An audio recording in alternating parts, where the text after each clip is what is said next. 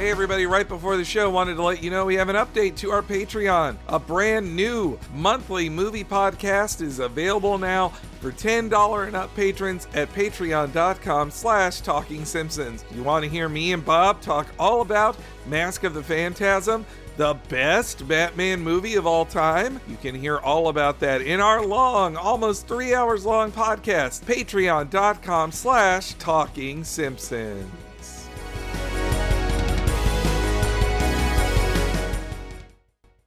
I heartily endorse this event or product.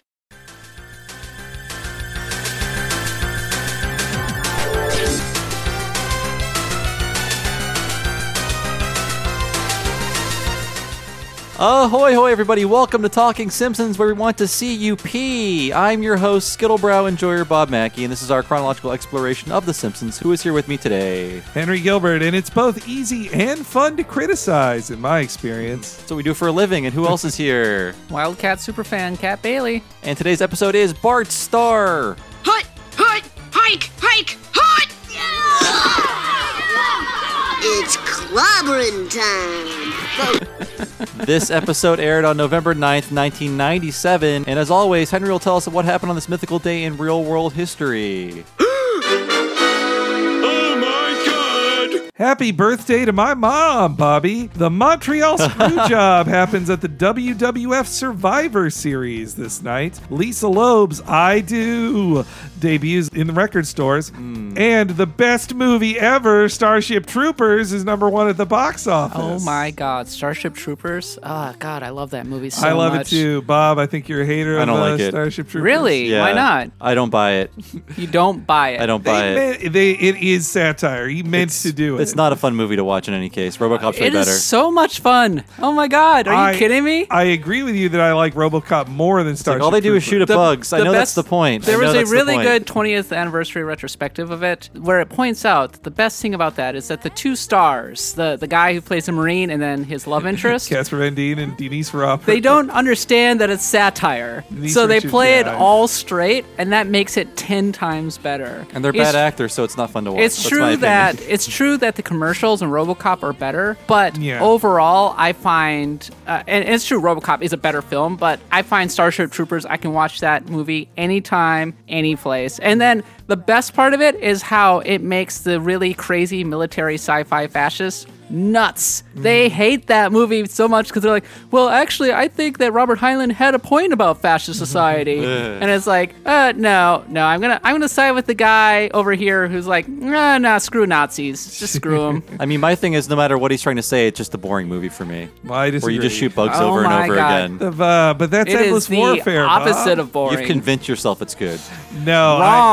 Wrong. Try and convince me at home, and I won't listen. I've made up my mind. So the TV bits in Starship Troopers are also just so fucking funny. Would you like to know more? One of my favorites is one of my favorites is a kid saying like, "I'll do in my part," but also the TV talk show, like the Crossfire talk show, where they both agree that this war is correct. So they do not offer the war is bad counterpoint. Why wasn't on that stuff throughout state the entire media. movie? It was only at the very beginning. No, it wasn't. It was throughout the entire They film. cut in a few times. They show Doogie Howser, famous guy. Dr. Horrible. Yes, Dr. Horrible.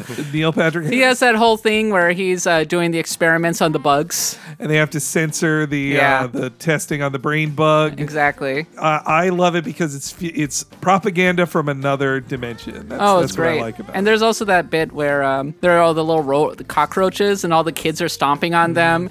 And doing there's my the mom part. going and laughing like a maniac in the background. And also, I love how they cast Casper Van Dien's like frumpy liberal parents to be like, you can't do that. You can't join the army. Don't join the military. You can get a deferment. No, I want to serve.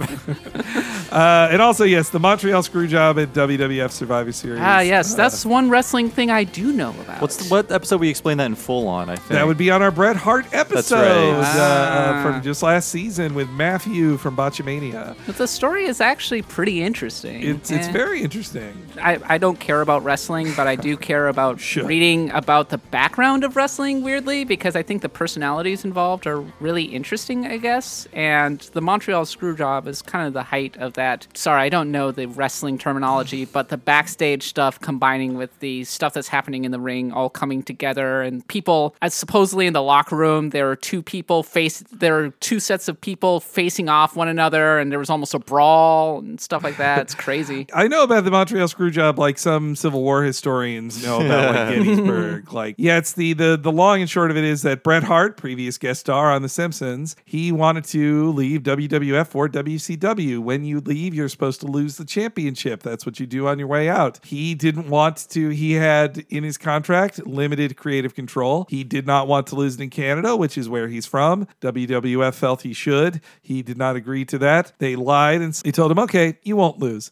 Then he goes to the ring and they do a false finish. They go like, no, you did lose. Get out of here. And they just run away. And it was this humiliating moment that kind of broke Bret Hart's spirit forever onward. It's a very sad moment. There's the documentary Wrestling with Shadows is a very good one about that. Before we started this recording, I was the only one at this table who liked Super Mario RPG. So I'm full of contrarian opinions tonight, which will come out in full when we talk about sports. Starship Troopers is a great film.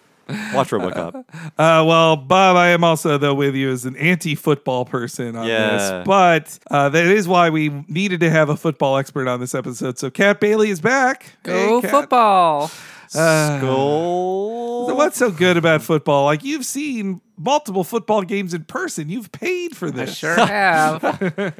What's going on with that? Well, at base, I think the thing that draws me in about football is the tactics of it. I like the way that they draw up the plays. I like the give and take between the defense and the offense. I like the way that you can see the adjustments happening in real time. At its absolute best, it truly is just this tactical chess match going on, and it's really fun to break it down in between. But beyond that, it's an incredible televised sport. You can hang out with your friends, you can drink, you can watch what's happening on the field, and then between plays, you can check Twitter and see what people are talking about, have some more drinks. Oh, some more stuff's happening on the field. Neat. I can do that while watching cartoons, though. Well, you could, but I like watching football. And I see. I think the thing that drew me in, football was the first sport that I really actually enjoyed. And what drew me into sports originally was it was a TV show where the ending was not predetermined. And okay. so you could have this fairy tale story and it could come crashing down on you. And that was what happened to me the first year I started watching sports with the Gary Anderson kick in the Minnesota Vikings. And it was like fairy tale story, 15-1 season, journeyman who seems destined to come back and win it all for the first time, superstar rookie receiver, old veteran receiver who's going to win the Super Bowl for the first time, kick missed, Vikings lose, those narratives go unfulfilled. And his life's over. yeah, and so you just go, oh. So I mean, that's every new season. You never know what's going to happen. That's a great thing. But I like better when those stories are told to me in a documentary like 20 years after the football game is played. I just think it's boring, and now I have an ethical reason to not like it, so that's good for me. But I would dabble in all of the sports when I was a little kid because I was just like, I guess, you're a little boy, this is what little boys do. I guess I'm supposed to do these things. So I did them, and I was bad at all of them, and I never did them. But I never really even wanted to engage with football because I'm like, I don't even like sports. And this is a sport where you want to like grab at me and shove me over. Excuse me? No. And like later in life, I had a friend. So I thought like, okay, I'm out of this, I'm out of the having to play sports period of my life or being forced to play sports or feeling obligated to play sports. And I was friends with a new friend in high school, and he wanted to play football all the time. I'm like, I like filled me with such anxiety. Like, you're gonna ruin my jeans. You're gonna mess my shirt up. I don't want you touching me. I have space issues. It was a perfect storm for me to get into sports because previously before that, I did not like sports. In fact, I hated sports. And the perfect storm was I was in marching band, so I had to watch the football games. Like, I was stuck on this bench watching these games, playing the music. And that was where I learned about football for the first time. I was like, this is kind of fun. Everybody cheering. Okay, I get the rules now. Okay, this is fun. And then at the same time, the Vikings went 15-1 that season, and it was easy to get super swept up into it, and that's when I became kind of a nut for it. And what do you like more, football or football? I think I like soccer better than football. Really? Yeah. European football. Yeah, what the hell? The advantage of soccer is, first of all, I like the culture. It's more fan-friendly. It's not as corporate and evil. The corporations are trying to take it over, but I mean, it's hard. I mean, FIFA's a pretty big corporation. If you go to the German Soccer League, for example, there is a rule that 51% of fans have to own the clubs. And tickets that's are nice. only like $10, $15 to go. Wow. They like specifically are keeping it affordable. We need to nationalize the NFL right now. But more importantly, it's 2 hours flat. It's done. 15-minute break in between. Yeah, I mean that's why sports I really can't. They just take too long. It's just Yeah. It's sort of like how I feel about wrestling, where I respect it and it's fine if you like it, but you can't expect me to know about it. I just can't do it. There's too much of it. How do you do this, Henry? How do you know about all this wrestling and still play video games and watch anime and sleep and have a husband? You have to make your choice. You have to make your choices. You know. What am I doing with my life? No, I admit wrestling is hard to fit in. I mean, I just this last weekend, they had a thing that with its pre-show, I'm pretty sure it was longer than what the Super Bowl with pre-show content is, because it was 7 hours, 10 minutes long with the pre-show. Like, how long is the typical Super Bowl Oh my God, broadcast? it's going to be like an all-day thing. Oh, okay. All right. Yeah, it's going to be the game itself is going to be like 4 hours. But I mean, the thing is that you're hanging out with your friends and socializing and drinking. I just like watching the commercials. Oh, actually, we're recording this before the Super Bowl. So, Kat, what's your lock of the week pick? And we'll see how right you were when this goes live. Oh, the Patriots are going to win. I think That's also what I hate about. That is what I hate about the NFL is the fucking Patriots. So I grew up in Jacksonville. Jacksonville Jaguars began when I lived there, so it was a perfect time to jump on board with the NFL. But they just always fell short. They've never even been in a Super Bowl. They've been around for 22 years now, 23. they had a great year last year. And then the fucking Patriots ruined it. But you don't actually care. For a moment, I cared. For a moment, I was For a like, half they're second. almost in the Super Bowl. I'm going to check this out. Oh, the Patriots. Any team but the Patriots would have annoyed me more. Like, that's like the most racist Republican team there is. I know nothing fucking about hate football, them. but it seems like a conspiracy that the Patriots win every year in America. Yeah. I'm about it. contractually obligated to like the Patriots because a good friend of mine is a huge Patriots fan. Nah. And so we usually watch the games together, and I very politely root for his team. Even though when I was watching them this last time against the Chiefs, I was very quietly rooting for the Chiefs because I was like, not them again. No, they did it. Not God again. damn it. Yeah. Ugh, yuck. Sports. Boo. All right. Well, that's the Cat's lock of the week. We'll see. Sports. Oh, I'm going to be totally wrong. Watch. So this episode though is about child football, which Yes. that did scare me much more than Little League. Like the Did idea your of, parents try to force you to play football? no, they yeah. My dad was super into Little League, but I eventually didn't do that.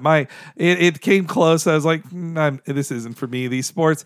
My brother did do soccer for a few years, like ages 8 to 12 or 14, I think, but that was it. Yeah, I was never pushed into it. Just my friends were doing it, and I would say, I'll try this. And I learned I didn't like it, and I was bad at it, and I was embarrassed.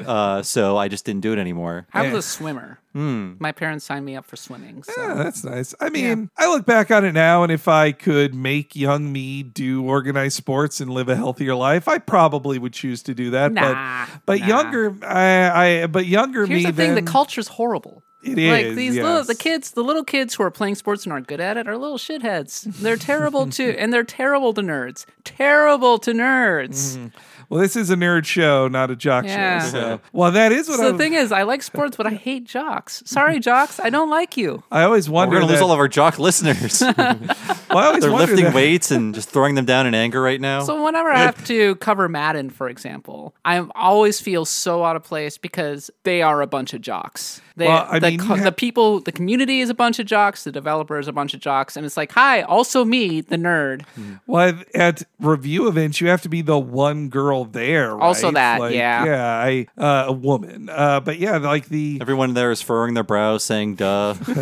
well, because it's I've had the closest I've had to that experience as a game reviewer was I was the wrestling guy, and that was an interesting cross section because some Madden guys are also the wrestling guy at their place, but then also some anime guys are the wrestling guy at their place. So it's an interesting mix of nerd and jock Venn diagram crossing over. over. The thing is, they're really nerds. They just wear backwards-facing caps and obsess about the football men rather than anime. I mean, some comedian, I apologize, I'm stealing this from some comedian, I can't remember their name, but they had the very good point of just like, people cosplay as football players all day. Oh, They yeah. all wear the, I never thought of the that. jerseys. Like, it's the same deal. And they sit there obsessing about what-ifs, stats. It's the same dang thing as being obsessed about video games or something like that. I mean, And what are sports call-in shows but anime forums on the radio? yeah, exactly. Except instead of saying the writers are doing it wrong, the players are doing it wrong, the coaches are doing it wrong. Fire them. Everything in my life would be fine if this coach was gone. I got a point, Henry. Why I don't watch wrestling or sports is because anime battles are the ultimate form of sports. But wrestling is just anime battles. But anime's better. There's beams. It's like, I mean, you're not wrong. Exactly. Uh-oh, now I'm the odd man out here. Well, They even have super moves, for Christ's Exactly. sake. I mean, so do wrestlers. They don't scream their moves when they do them. They should, though. Yeah, they should all be mic'd. No, don't make me choose. Well, and then of course also with football there is the concussion issue too, which is just like, I feel this episode's all about child football. It's the same with wrestling. Which I feel like I'm not a parent and I don't know many parents, but I believe I've read a number of stories that just like, the kids don't play football now. They play soccer or some other They lower still play impact football, thing. but they play flag football. Okay. Tackle football at a young age is generally agreed to be not great. But even in high school, you're destroying brains. Oh, for like- sure. Yeah, flags don't care about your feelings, Henry. But tackle football at any age younger than like 12 is kind of more or less agreed to be not a thing anymore. You want to protect the brain. And during not only those that, years. because Pop Warner leagues are having a harder time finding insurance. Yeah, insurance is increasingly not covering these Pop Warner leagues, so they are starting to fold. And that is probably the greatest threat to football is if the seeds end up going away, then you're just not going to have as much talent. If you're not enforcing these children into this lifestyle, then possible football players will go to other sports and won't grow up to be the talent you can exploit and make broke later in their lives as concussed old men. I don't think football as we know it is ever going away, but I do think that basketball and soccer are definitely going to subsume it in America. As we've heard, it's going on the downfall these days because of the damn politics ruining Well, it. the NFL is a great uniter because liberals hate it because of the concussions and the corporate BS, and conservatives hate it because of the flag crap. Everybody hates the NFL. It's really remarkable, actually, But why are the ratings still so high then? because it's kind of a drug. And when it comes down to it, it's once a week. It's for a very brief time. And when it's happening on Sunday, everybody's talking about it. And you can go to the bar and you watch the games and you're having a good time. And it's a routine for me. Like, that's a routine for me that's hard to break because it's like, all right, it's Sunday. I can go have brunch and watch the games. It's going to be fun. So one of the reasons I have a thing about sports is because I'm expected to know things about them. Why? And when I don't, people seem upset with me, especially strangers. Like the worst thing that can happen to me in a bar or in a public place, mostly a bar because that's where you talk about sports. There'll be sports on the TV and a guy will be like, how about that, blah, blah, blah. I'll be like, yeah. Yeah, And I hope they will stop talking to me. But the other day I was just like walking to the grocery store, not expecting to talk about sports with anybody. And the guy stops me on the corner and is like, hey, did you see the score for the blah, blah, blah game? And I was like, you know what? Gonna try to get through this. And I said to the guy, oh, you know what? I must have missed it. And he furrows his brow at me. I use that expression twice in this podcast. He furrows his brow at me and he's like, that game is happening right now.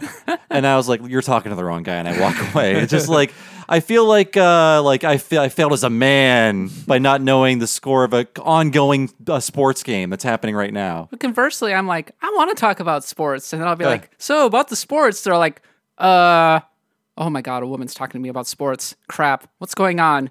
Yes, the score. And then they're like, oh, she does like sports. Oh, and we do actually want to talk about it. Okay. And so, like, I feel like I have to break the ice every time. Yeah. And now I don't even bother. I can see that. Yeah, it kind of stinks. So I wish we could reverse places in this case. If that guy had asked me, like, what's your favorite One Piece arc or whatever, I'd be like, let's talk. Let's go get a beer. But no. That's so weird, though, that people just assume that you like sports. And I'm wearing, like, a pink hoodie with, like, an anime t-shirt on under it. Like, look at who you're asking. I would never in a million years assume that you would like sports. Thank you. Well, but isn't that also similar to when you're with a taxi driver who's white and he's like, well, hey, you're racist racist like me, aren't you? Like, I would also never in a million years assume that anybody's racist like me. Lots of people do. I think now I am free of that because one, Uber drivers are usually not an old white guy, so they're not going to throw racist things at you. The old white guys just talk too much in general. Yeah, I'm like, look, I'm not your grandkid. I don't wanna hear Anybody who this. talks to me in a lift needs to shut up. Also, I'm not racist. I just want to clarify that. Yes, yeah, no, but I don't. But now also too, my husband is not white, so I think that would also prevent them from having. When we're together, they're not going to give me a racist speech either. So that's helpful. You're one of those people. But all right, so that's our football spiel for this episode. Football. On the nerd versus jocks thing, Bob, this is that reminded me too of like this really lets you know Bill and Josh are gone because they would have never ever done a football episode. No way in hell. Yeah. That this episode is based around the memories of being a child on a sports team, which I would feel is anathema to the existence of Bill and Josh. They were protecting their eggheads. They're It's- calculators. It's Yeah. a slightly dumber cousin of Lisa on Ice. That's a good way to put it. Yeah. I Which think also Lisa- was Mike Scully. He wrote that Yeah. one too. Yeah. Oh my God, you're right. Because Mike Scully's a Sports fan. I think, Lisa on Ice is a much more punched up version of this particular episode. It's more murky. I will Yeah. agree. Yeah, well, like literally punch. There's more punches in Lisa. But and you Ice. also like the kids act more like kids, the adults act more like adults. There isn't that kind of everybody's extremely witty all the time kind of Harvard thing going on. So Well, this also does feel more like one of those ones like Bart should be a teen for this. He shouldn't be a kid. yeah, I think. Well, but Pop Warner football. I think for people of a certain age, Pop Warner football is just a thing, especially for a lot of men. What does that mean, Pop Warner? I have no idea. I think it's an That's old new to player me. name. Okay. Like it was some classic football It's the player. kid. It's a kid football. Oh, okay. right? Yeah, you it's- start in Pop Warner and then you go into middle school and Is high Pee Wee school. different than Pop Warner, or is Pop Warner, or is Pee Wee stand for Pop Warner? I think it's the same. Okay. Yeah. I mean, yeah, it's like Little League. That makes sense. You got the big league. You got Little League. Like, but Pop Warner. What about that Little always- Big League? I like Little Big Chew. Okay. This episode though begins with a bunch of like kid health stuff, which this opening also it made me uncomfortable as a kid, as a heavy kid, watching Bart be told he's fat a bunch. Didn't love that. I mean, it's partially inspired by Arnold Schwarzenegger's health kick for children back in our youth. Oh yeah, I've got a clip of that. So Arnold yeah. Schwarzenegger was the spokesperson for the President's Council on Sports, Fitness, and Nutrition in the early 90s. And so you see a lot of jokes with an Arnold type figure making little kids do sit-ups and push-ups and stuff like that. I mean, the pump you up thing was also kind of built around this too. His persona of like, I'm going to make you get fit like me, okay, Mr. Olympia. yeah. Though this extended it to hegemony over kids too. But you want me to play the clip? Yes, please. As a parent, I appreciate the importance of education, but I also of teaching our children good fitness habits. With all that proven benefit of regular exercise, you can see why physical education is so important to their future. Our children need healthy hearts to grow into healthy adults. So let's be sure that they grow up smart and fit. And if you're still not convinced, I'll be back. He'll murder us all. Hasta la vista, baby. I didn't think I had seen that until I heard fitness is feeling great. And I was like, oh, it activated something in me. And I started doing push-ups. I do remember that too. Yeah. Yeah. Which now I see it as an adult. I'm like, that's a lame catchphrase. That was a huge push. I remember, and it was directly right. It was directly in touch with George H.W. Bush. And actually, I think fitness was a positive thing to push on kids. Though, interestingly, I was reading an article just recently that gym class is considered bad now. Really? Because they did a huge study in Texas and determined that actually, if the more they push PE, the more they actually have disciplinary and absenteeism go up because you have the bullies bullying kids who are basically like, screw this and don't come in. And then the other thing is that it's not helping fitness very much. Well, that's because they outlawed dodgeball, making kids too soft. The curriculum wasn't very good. It would just be like, play kickball or whatever. I mean, I didn't love gym as a kid, obviously. That I wanted to sit in the bleachers and listen to my mixtapes of Weezer songs. When we did PE and we were playing baseball or something, I would stand as far out into the outfield as I possibly could so that I could stay away from the ball. I did not want it coming anywhere near my head. I mean, gym class for a physically awkward kid, too, is just like, it's already hard enough to not be teased in other classes. But when you're supposed to, like, jump over something and you're just like, but I'm not good at this. Why Your are whole you? body's on display. Yeah. I think I was okay with gym until high school gym. And that's when we started playing actual sports. And I was not signing up for that. It's like, I got to actually play basketball. Yeah. Middle school is when it became bad It's for like, me. I can do beanbag toe tag. I can do like rolling around and all that crap. But I'm not playing actual basketball. Well, in that same article, it said kids are most likely to be teased or bullied in middle school. And in our school, middle school was when they started having the kids be in the locker rooms and, be various states of undress and everybody's judging each other's bodies. And there's a lot more bullying. And it just seems like a very toxic and horrible situation. Bringing it back to the NFL, I mean, that's one reason it's funny that before the flag thing, the thing that was killing the NFL was that there was an openly gay player drafted. And that I always felt like these guys who were mad that there was going to be a gay guy in the locker room, it wasn't that they were like, he's going to look at my dick. It's more that they've just grown up in the most like homophobic thing in the world, which is a sports locker room. And so now they're just, it makes them uncomfortable that they've been playing grab ass for 18 years with other men, that now with a gay guy there, now it's gay. Well, it's super macho culture, I think. And one of the worst things about sports is how incredibly homophobic it is. Except in U.S. women's soccer, when they won the Women's World Cup a couple years ago, Abby Wambach went and kissed her wife, and it was a wonderful, heartwarming moment. And I was like, oh, that's great. Yeah, but I remember, too, when that happened right afterwards, the women's soccer team was talking about how they have worse grass that they play on. That they have all this worse it's terrible. stuff, like, bad facilities. They were actually almost on strike because they were like, this is completely unacceptable. And of course, all of the knuckle draggers were out there like, well, nobody cares about women's sports, so therefore they shouldn't get any of the good stuff. And the only sport that's not openly homophobic is ballroom dancing. It's part of the Olympics, people. Look it up. what about, well, we'll actually get to some rhythmic gymnastics later, too. But, well, I've heard it's easier in documentaries I saw. It's easier to be gay in a solo sport than in a team sport for sure, too. Like, oh, sure. Yeah, like figure skating?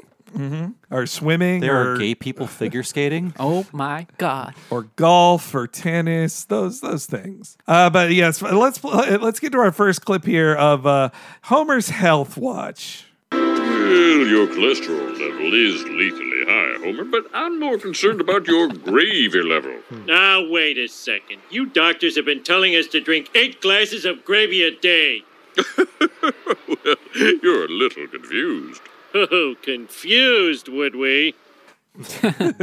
Confused would It's no longer we? gravy season, though.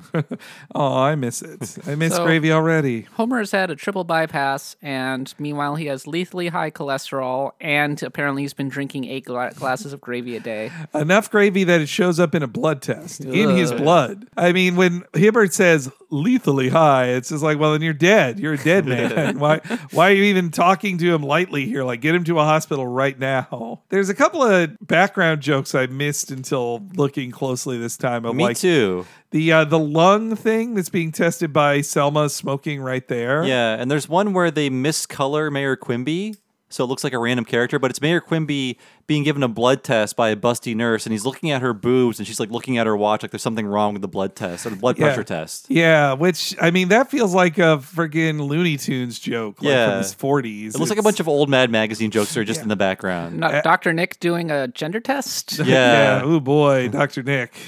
I do like the Am I Crazy booth with, I think, Sideshow Mel and Kirk Van Houten. Yes, Yeah.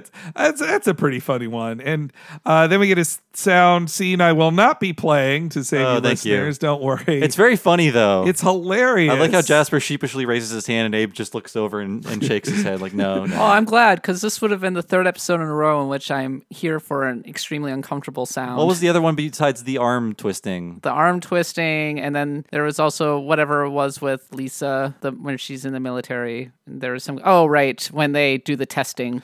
Oh, yeah. right. Wow, Yeah. wow.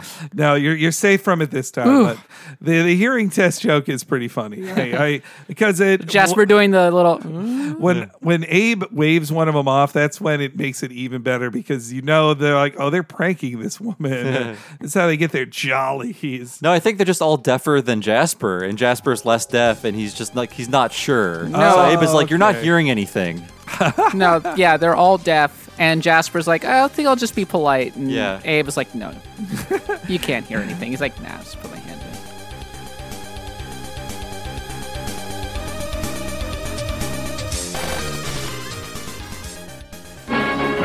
The Simpsons will be right back.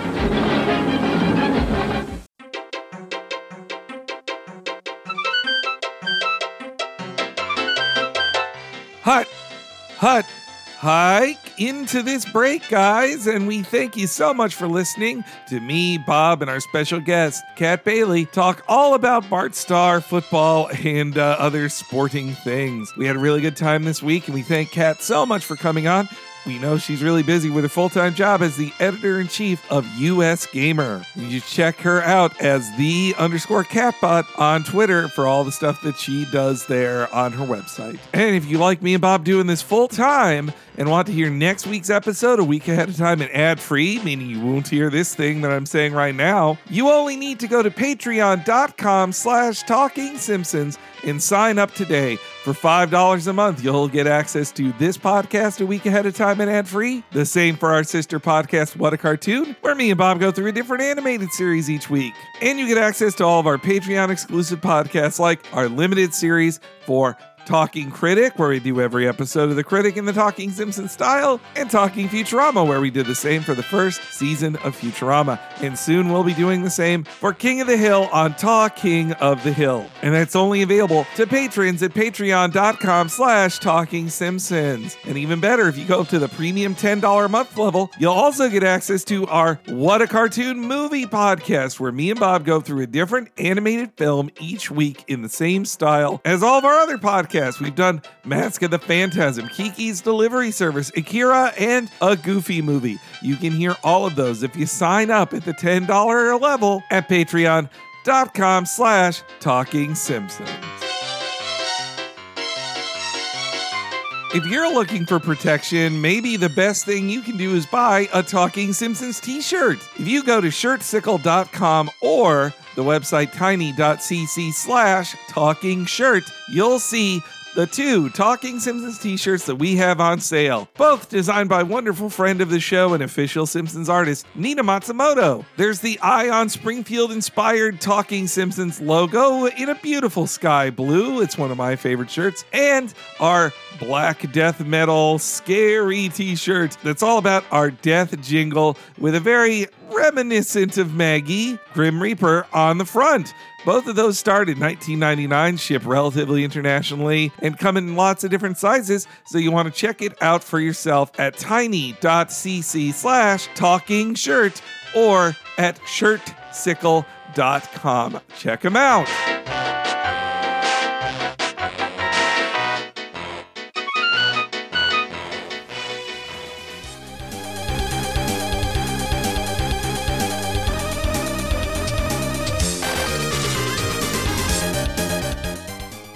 We get some fun Marge mom jokes about the first aid. I'm not talking about a benefit concert, and no one reacts. Classic to that. Live Aid humor or Farm Aid. Yeah, I love when Marge gets to be a mom with like, is he or mommy with a mummy kind of gags. I love when she's being aggressively lame, yeah. But everyone does laugh at serious injuries. Though that scene feels like it ends too short there. Like, just she sounds like you need some first aid. Yay! There should be more of like a skit or a little playlet or something like that. Also, Sanjay is very prominent in that scene. Yeah. It's kind I of thought that was confusing. interesting, yeah. I think they realized, I think after Color, they maybe realized, like, oh, we drew Sanjay right there in the frame. We better record some Sanjay here in the rabble talk. Well, this was the episode after Apu meets... No, that's actually next. Next episode. Yeah, Two Minutes Not to Be Pedalons is next. Which, he's still a single man at this point, or Gotcha. he's not a brother-in-law yet. So I was going to be like, Sanjay. well, maybe that's why they have Sanjay being more prominent, is because that episode's coming up too. As all that's going on, the kids of Springfield take their own test. Come on, you You can't do one sit-up? I loved your last McBain movie, Mr. Wolfkatzel. Quit stalling, fatty.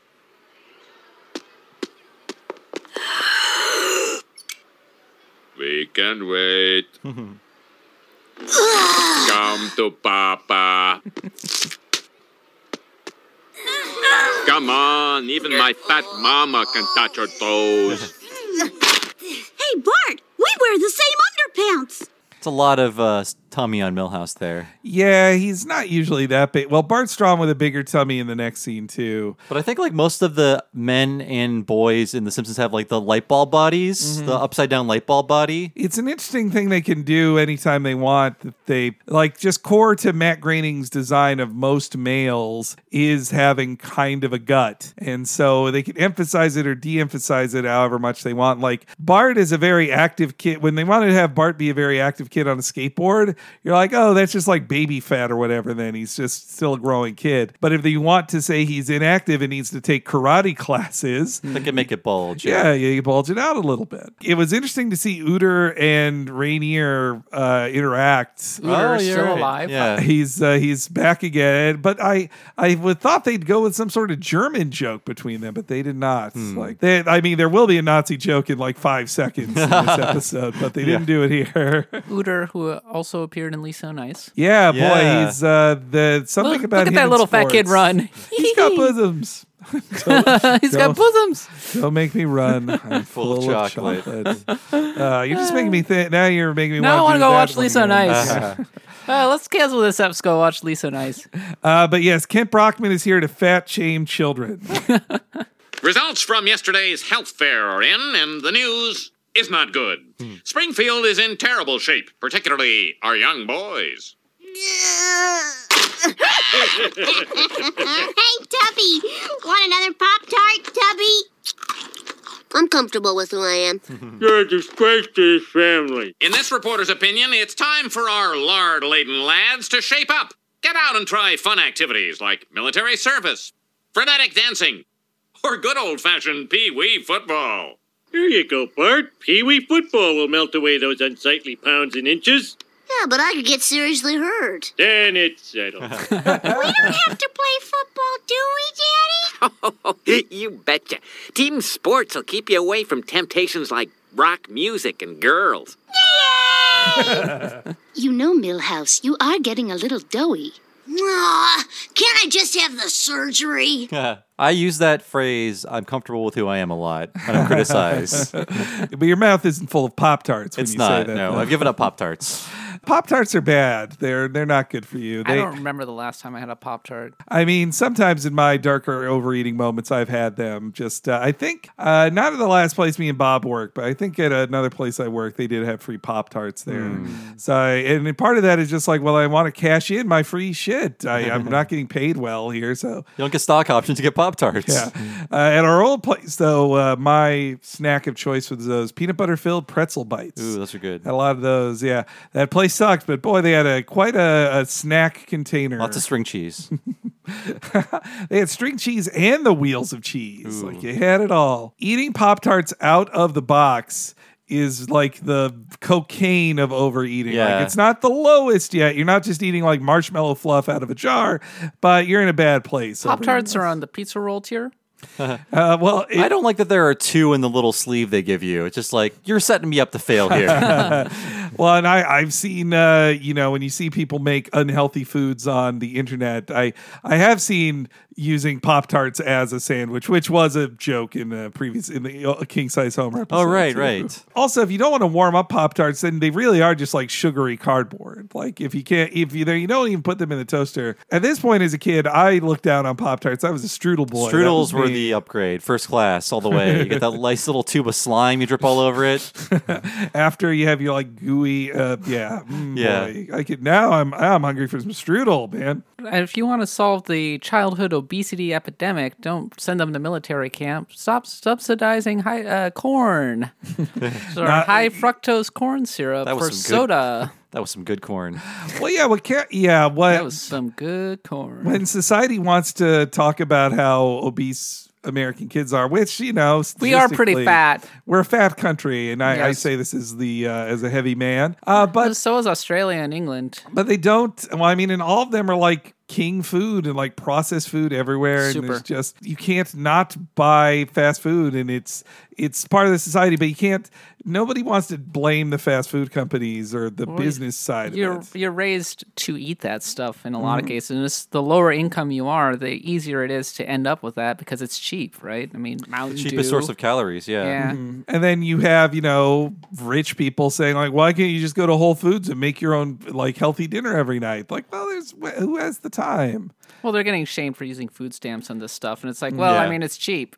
I mean, Yeah. come on. How about I need to feed the possible? maximum number of people possible, and I'm giving them crap, unfortunately, and they're ending up fat. It sucks. Yeah. The Nazi joke was when he said military service, it's goose stepping. It really was goose stepping, yeah. Just to make it funnier when you see the interpretive dancing.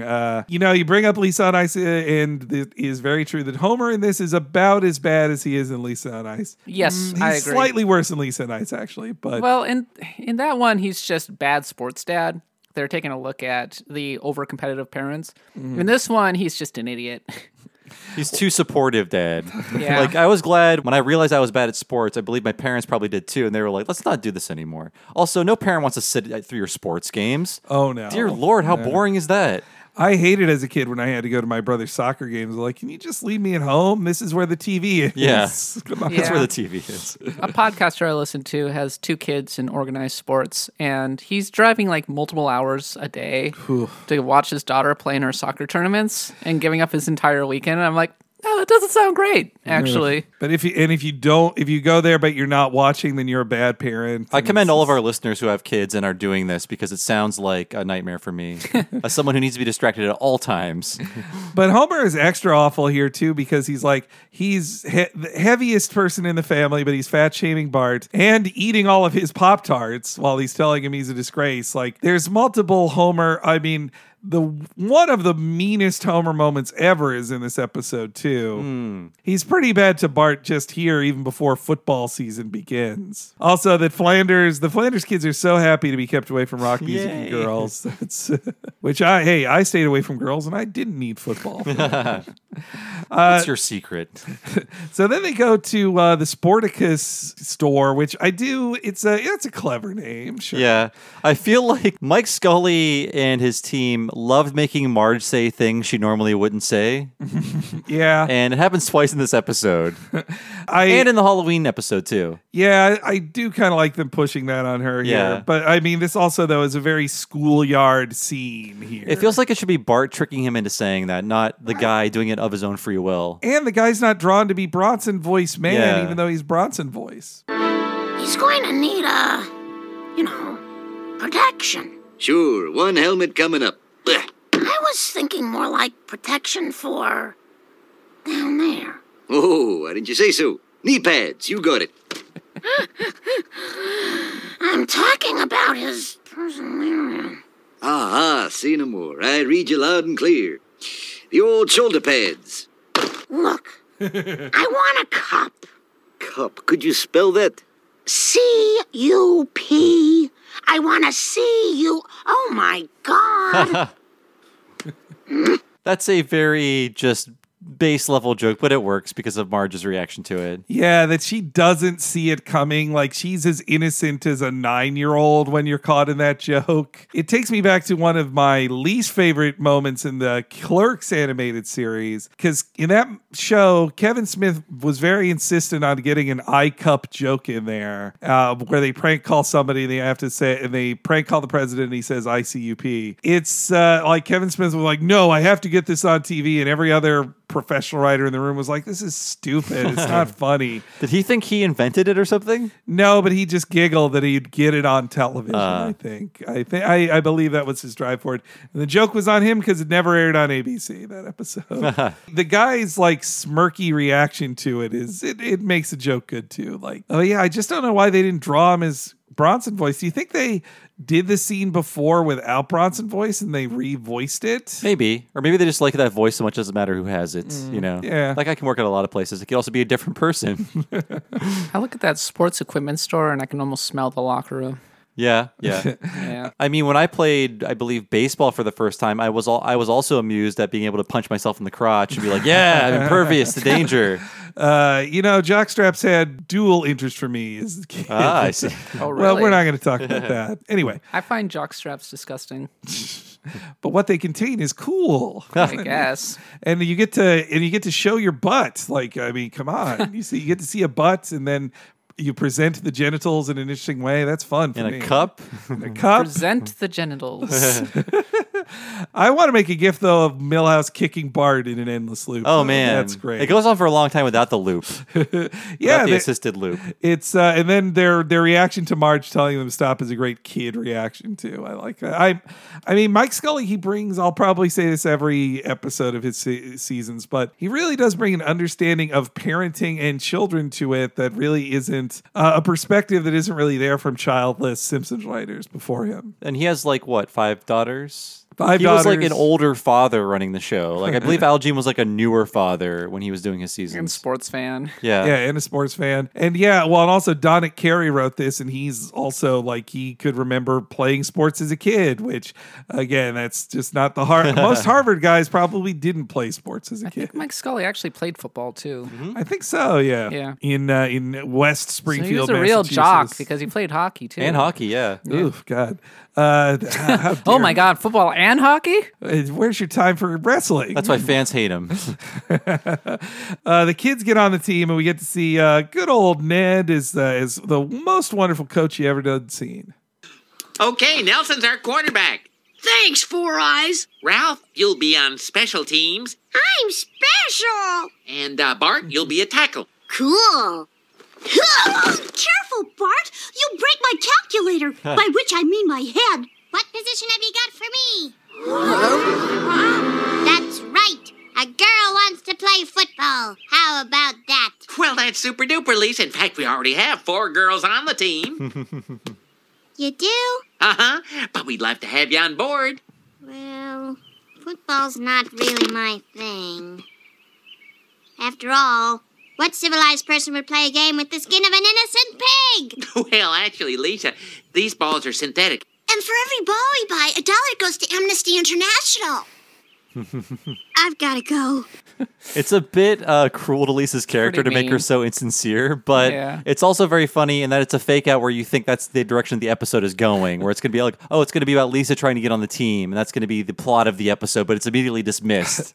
On the commentary, they joke that Lisa runs off crying because she's mad she's not the star of the episode because of that rejection of the plot. Oh, I like that. I like that interpretation too. It's a very funny scene. Also, that they include like, oh, they're so open-minded. They have 4 women on the Very team progressive already. of them to put 4 girls on the football team. I remember I had a friend of mine who was a transgender male, actually, and really wanted to play football, and they would not let him. They just straight up would not let him. The only time I've seen an instance in which a girl was allowed to really play football, she was a kicker, and please do not look up what happened to her because the stories are really terrible. All right, that's good. I mean, Darkness. We had hazing in your last episode, so Yeah. I know a few. I feel like I've read a few recent-ish stories about like female high school football players. Like one that took her girlfriend to the prom or whatever too. It sounded really cute. I think it's still, I mean, there's still anger about like girls doing amateur wrestling too in high school, even if they can like qualify for the team and everything. Well, there's an extremely like negative attitude toward women athletes in general, and like a In America, very No. condescending, unfortunately. Yeah. This scene, though, I don't know how much you guys interact with alt-right memes on the internet.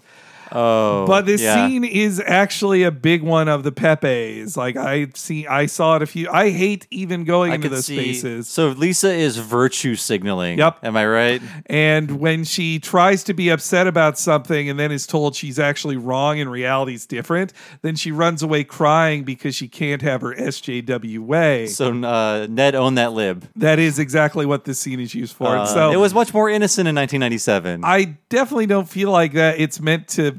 I mean, they like hurting Lisa in this show and making her like idealism be hurt Just by a shrill, reality. annoying idealist vegetarian. And Yes, it was very much the end of history period in which it's like, well, I don't care about things. We fixed everything. It's we fine. fixed gender. Yeah. We fixed race and gender. And sports. It's all good. Well, and with the alt-right that use this scene, I think a major part they misunderstand is that the reason is that she leaves crying is because her dreams have come true and this diverse, open-minded football team exists, which that's not the case if you're talking about, say, the video games industry or comic books or rail football. This is a fictional situation where that doesn't exist. So it made me sad that I'd seen this scene memed a few times to be mad at women on the internet. It's too bad. I've never seen this. Well, you count yourself lucky then. Yeah, it's what brought me down when he finally got to this scene. I was like, I like Lisa's reaction. I take her tears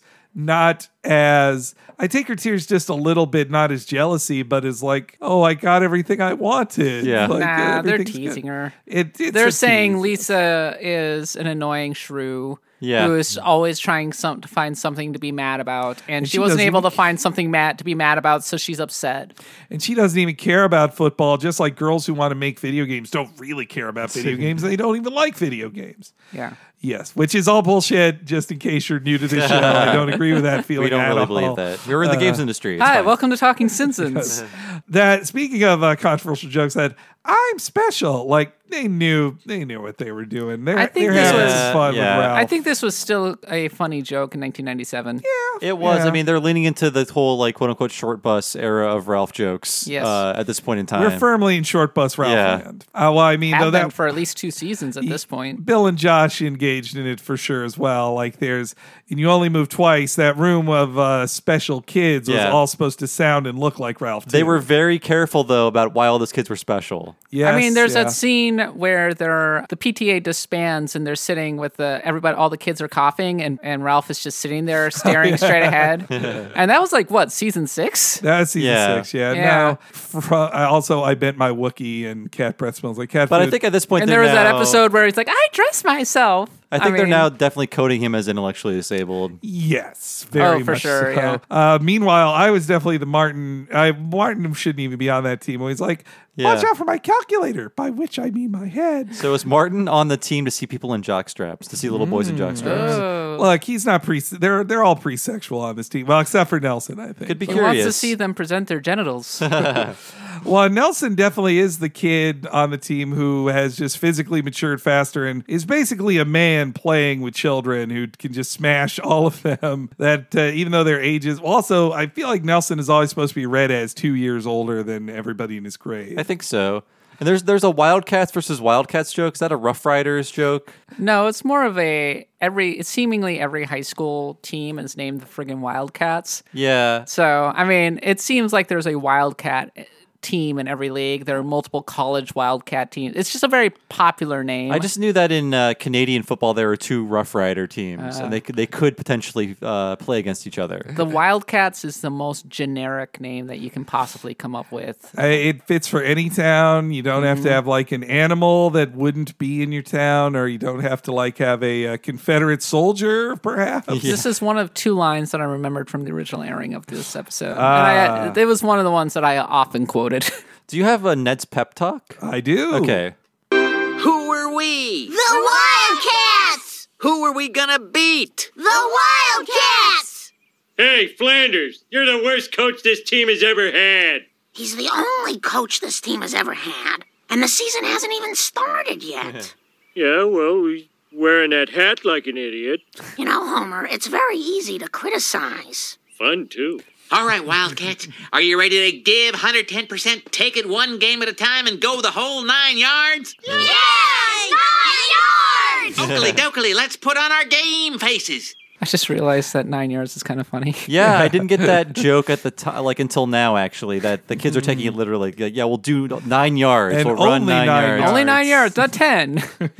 And I looked that up because I was like, what does that even mean, the whole 9 yards? Is that a football expression? Apparently, no one knows the origin or the meaning. At some point, it was the whole 6 yards. It's one of those expressions where it's like the whole enchilada, the whole Megillah. It's like trying to say we're going to do the entire thing. But no one really knows why it's 9 yards or why it was 6 yards. There's no definition. Interesting. There's no Wow. origin. I looked this up. There's a lot of history about this Well, saying back online. in 1952, the football was only 9 yards instead of 10. The Kaiser stole a yard from the football game. I mean, I only associate it with Matthew Perry films, but Right.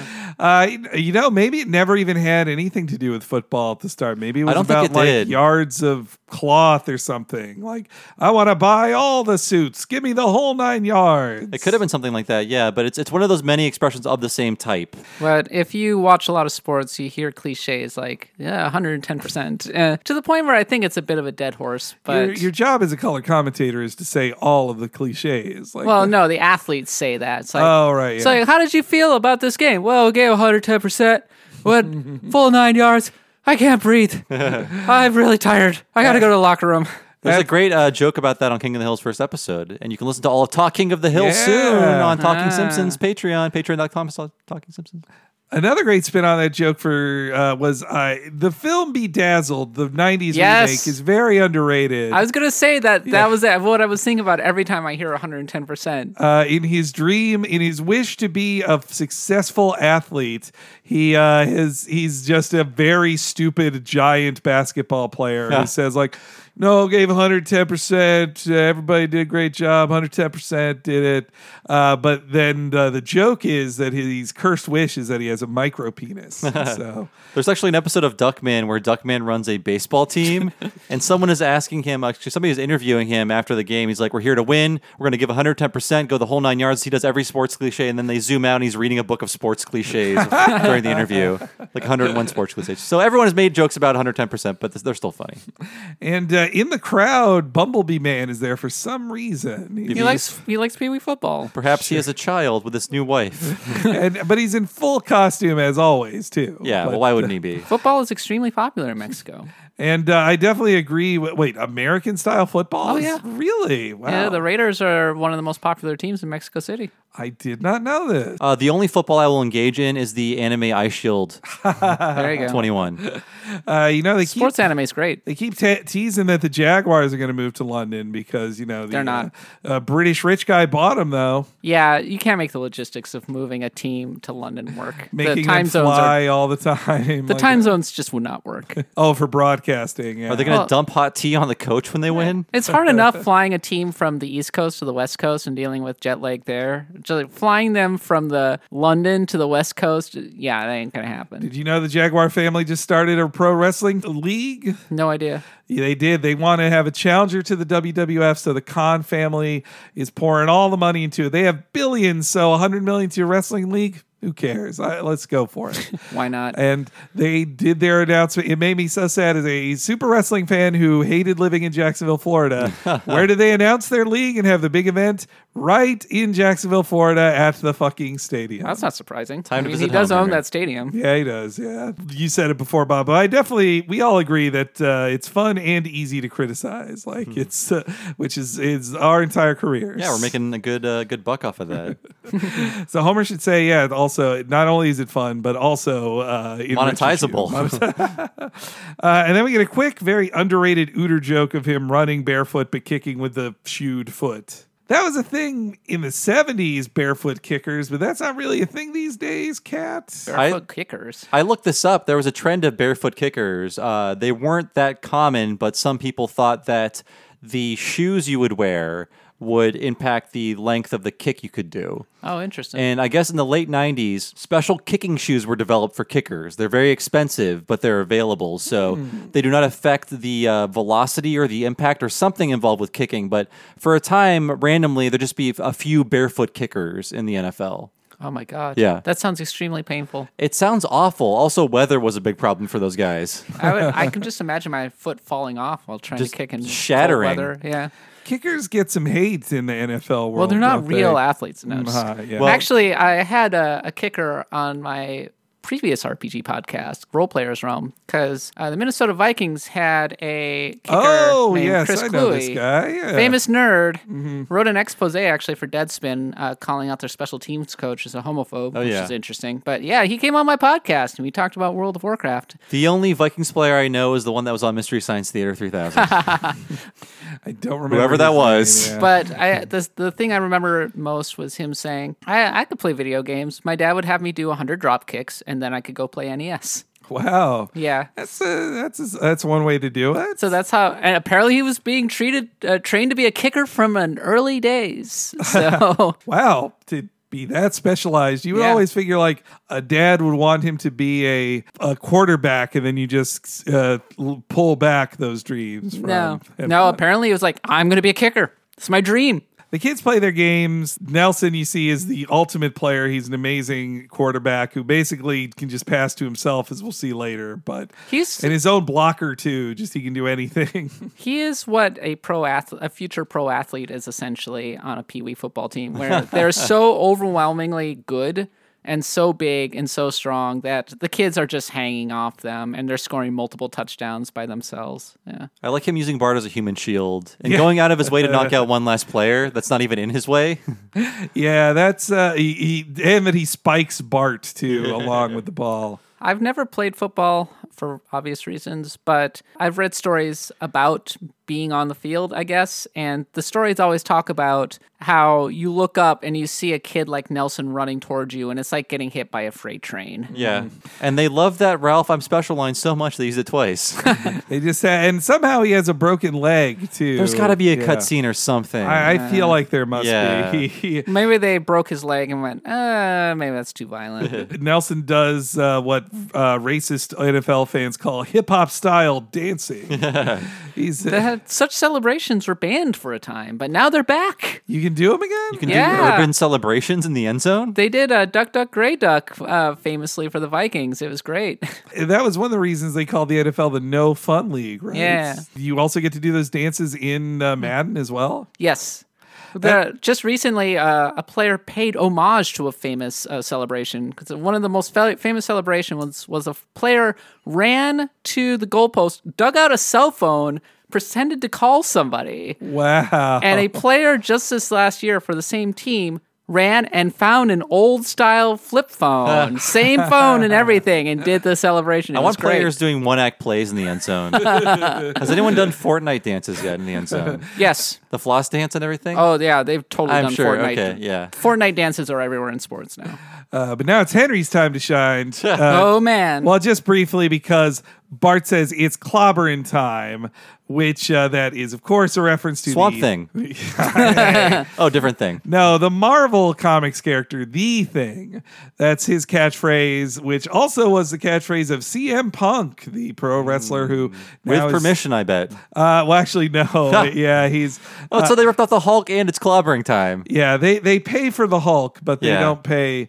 Hulk Hogan pays for the Hulk. You but don't yeah. own clobbering, sir. Well, that was it hit me that was the case as when I would go to video game events for the WWE games, and I would go to CM Punk first because was one of my favorites, and he'd do his entrance motion, and when you should hear him scream, "It's clobbering time," it is silent. Because they don't want to be sued by Marvel, and they also don't want to pay Marvel for it. So you got to say it for him in your living room if you want to.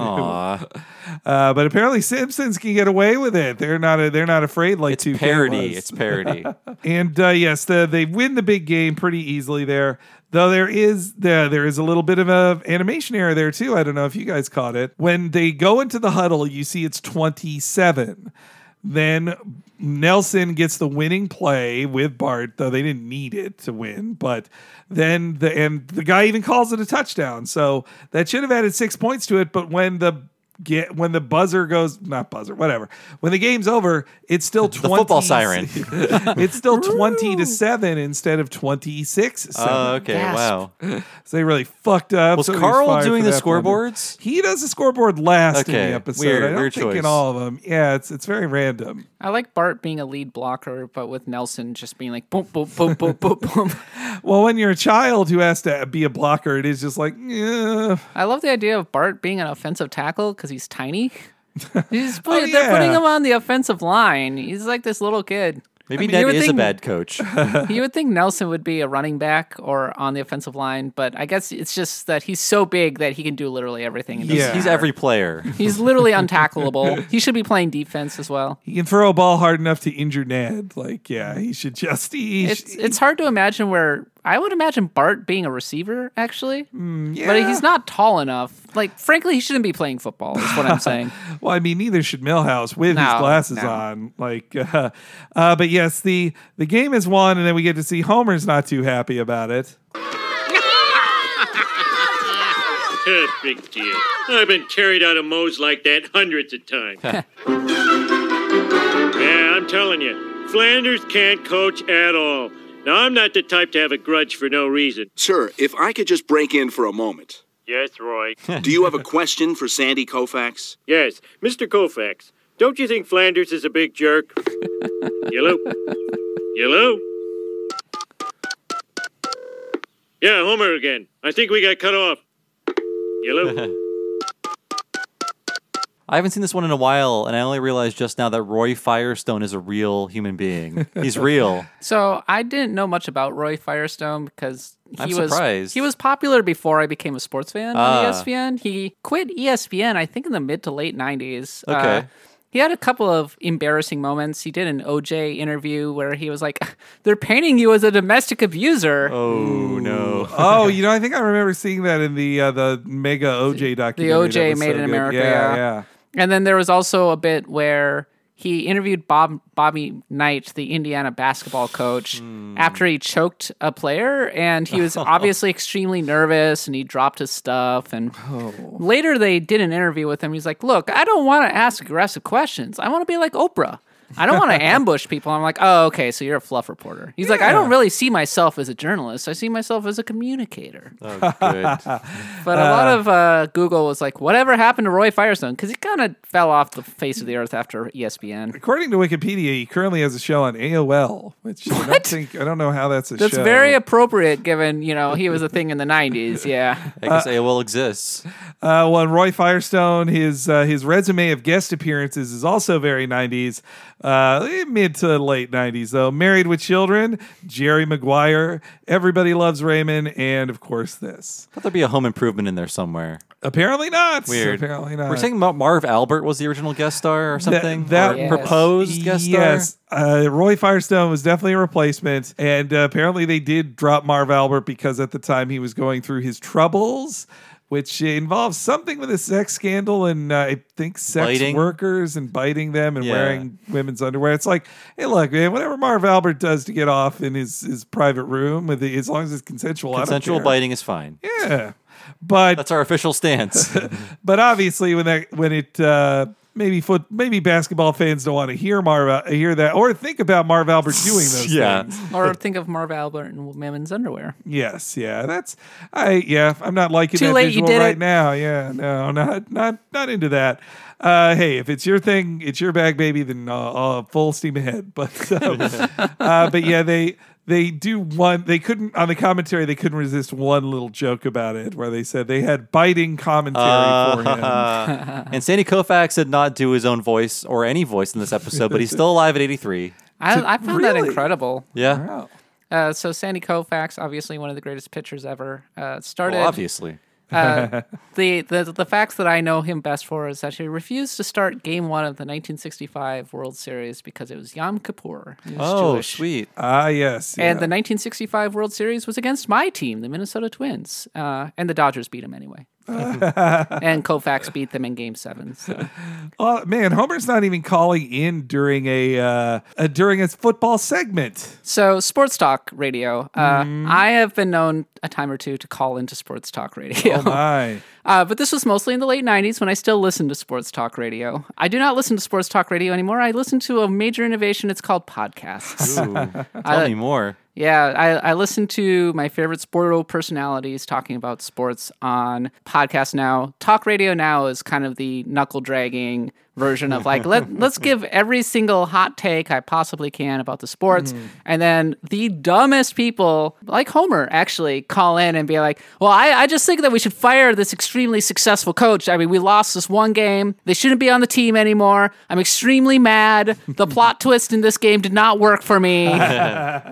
When I think of sports talk radio, I think back to, I never sought it out, didn't want to listen to it. But there was a comic book shop I would frequent that they would be playing sports talk radio, specifically this one baseball one. And I just remember being in there, and Jay Moore, I believe, was the guest host of it at that time. And they were talking about how they were annoyed that a Japanese player was given like Rookie of the Year because he, just came from years in Japan, but was a rookie to the MLB. And you can imagine what kind of voices they put on for this Japanese player. What would Japanese people know about baseball? Yeah. But so, yeah, that definitely turned me off to it. The closest thing I have to sports talk that I have actually stopped listening to is this pro wrestling podcast that does have call-ins for it and is started as a radio show and is now you download the radio show. Actually, one of my good friends from Minnesota is a sports talk radio person. Whoa. Yeah, a fairly well-known one as well. He's also friends with various Game Informer people because he's a gamer.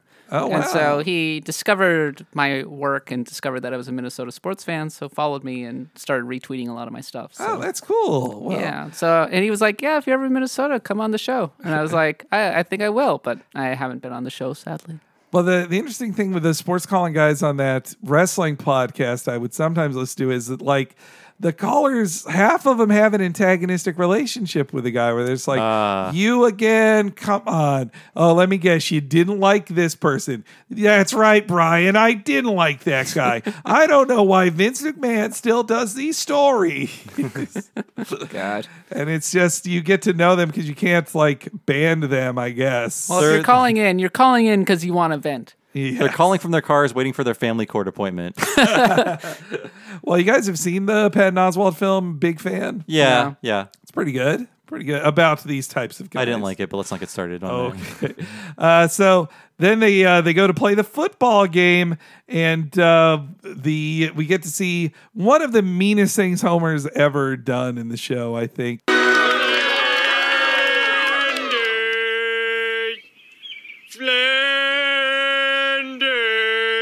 What? Flanders! What? What is it? Game's out there! Made you look. They're just words, Nettie. Words can't hurt you. Ow! That's it! Dad, that was really mean. I know, sweetie. And I got him right in the...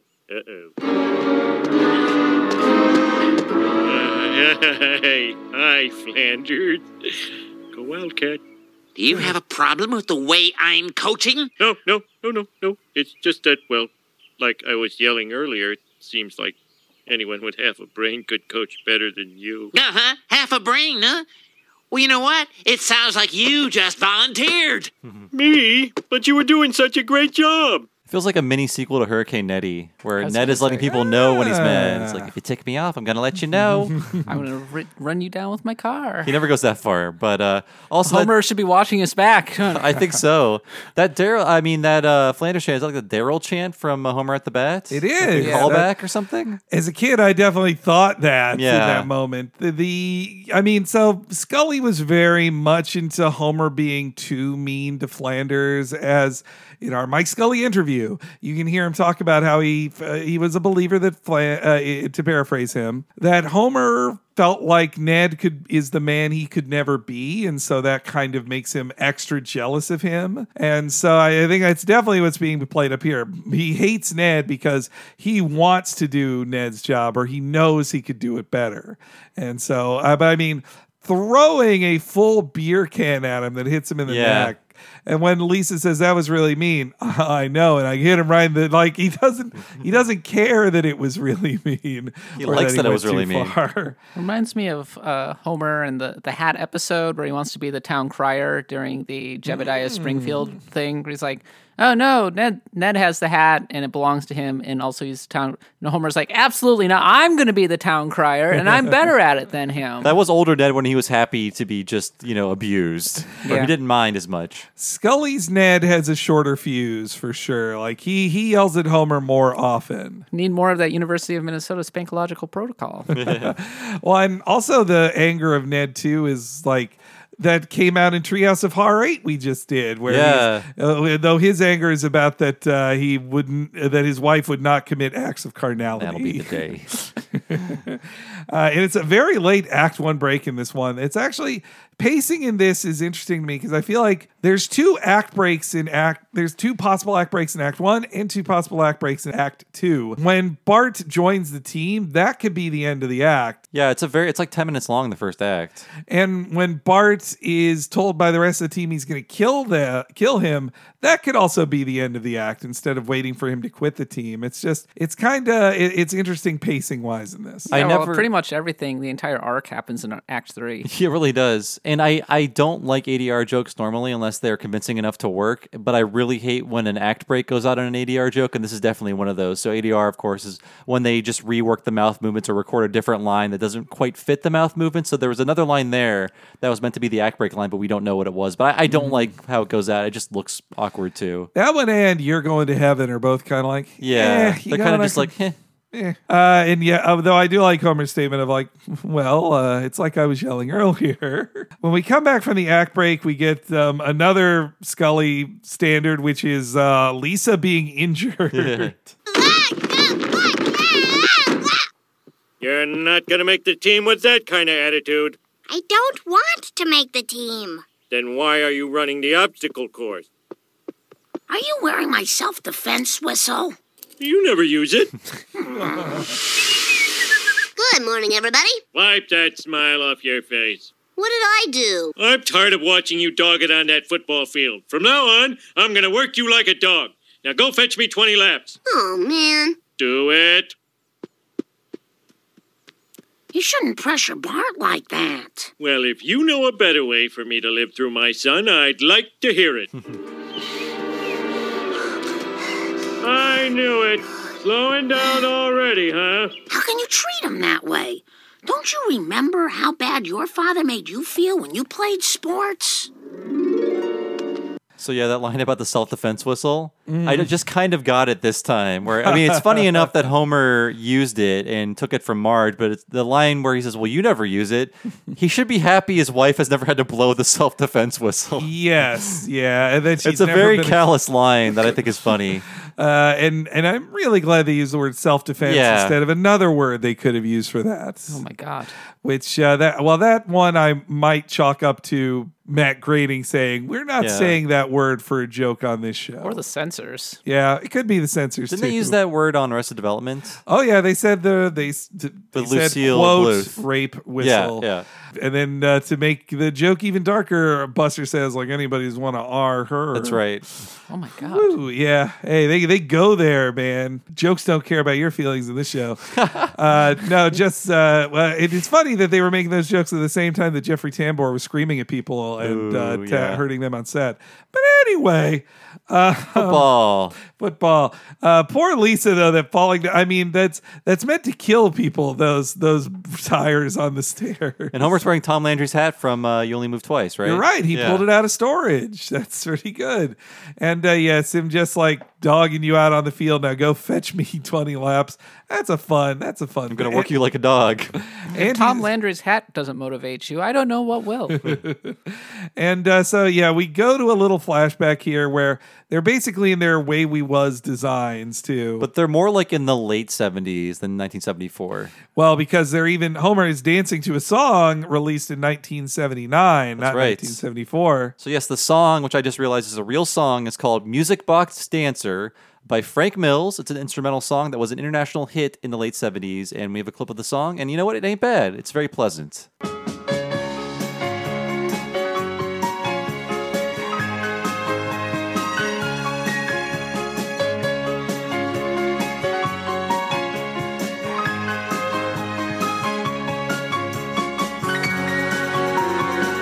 It's very soothing. Yeah, I like that.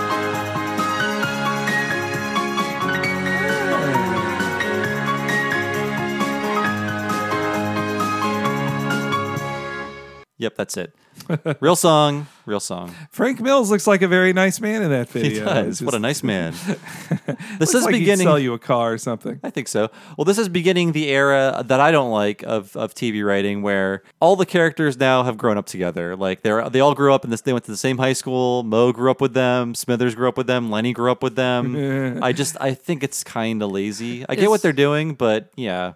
Well, I mean, you just modify the character models a little bit, but was Lenny going out with Marge? It looked like he was trying to. It looked like he had his arm around her or something. Well, he was just relaxing. And maybe he was trying to get into her personal space. In his bull shirt. Yeah. But I believe Venture Brothers called this Super Crazy No Way School. Yep, yeah. This device. Which it was based on Marvel Comics. Dr. Doom and Reed Richards and Ben Grimm all went to the same college and fought over a dorm room. Like, that's how they expanded from there. And also, that was their origin story.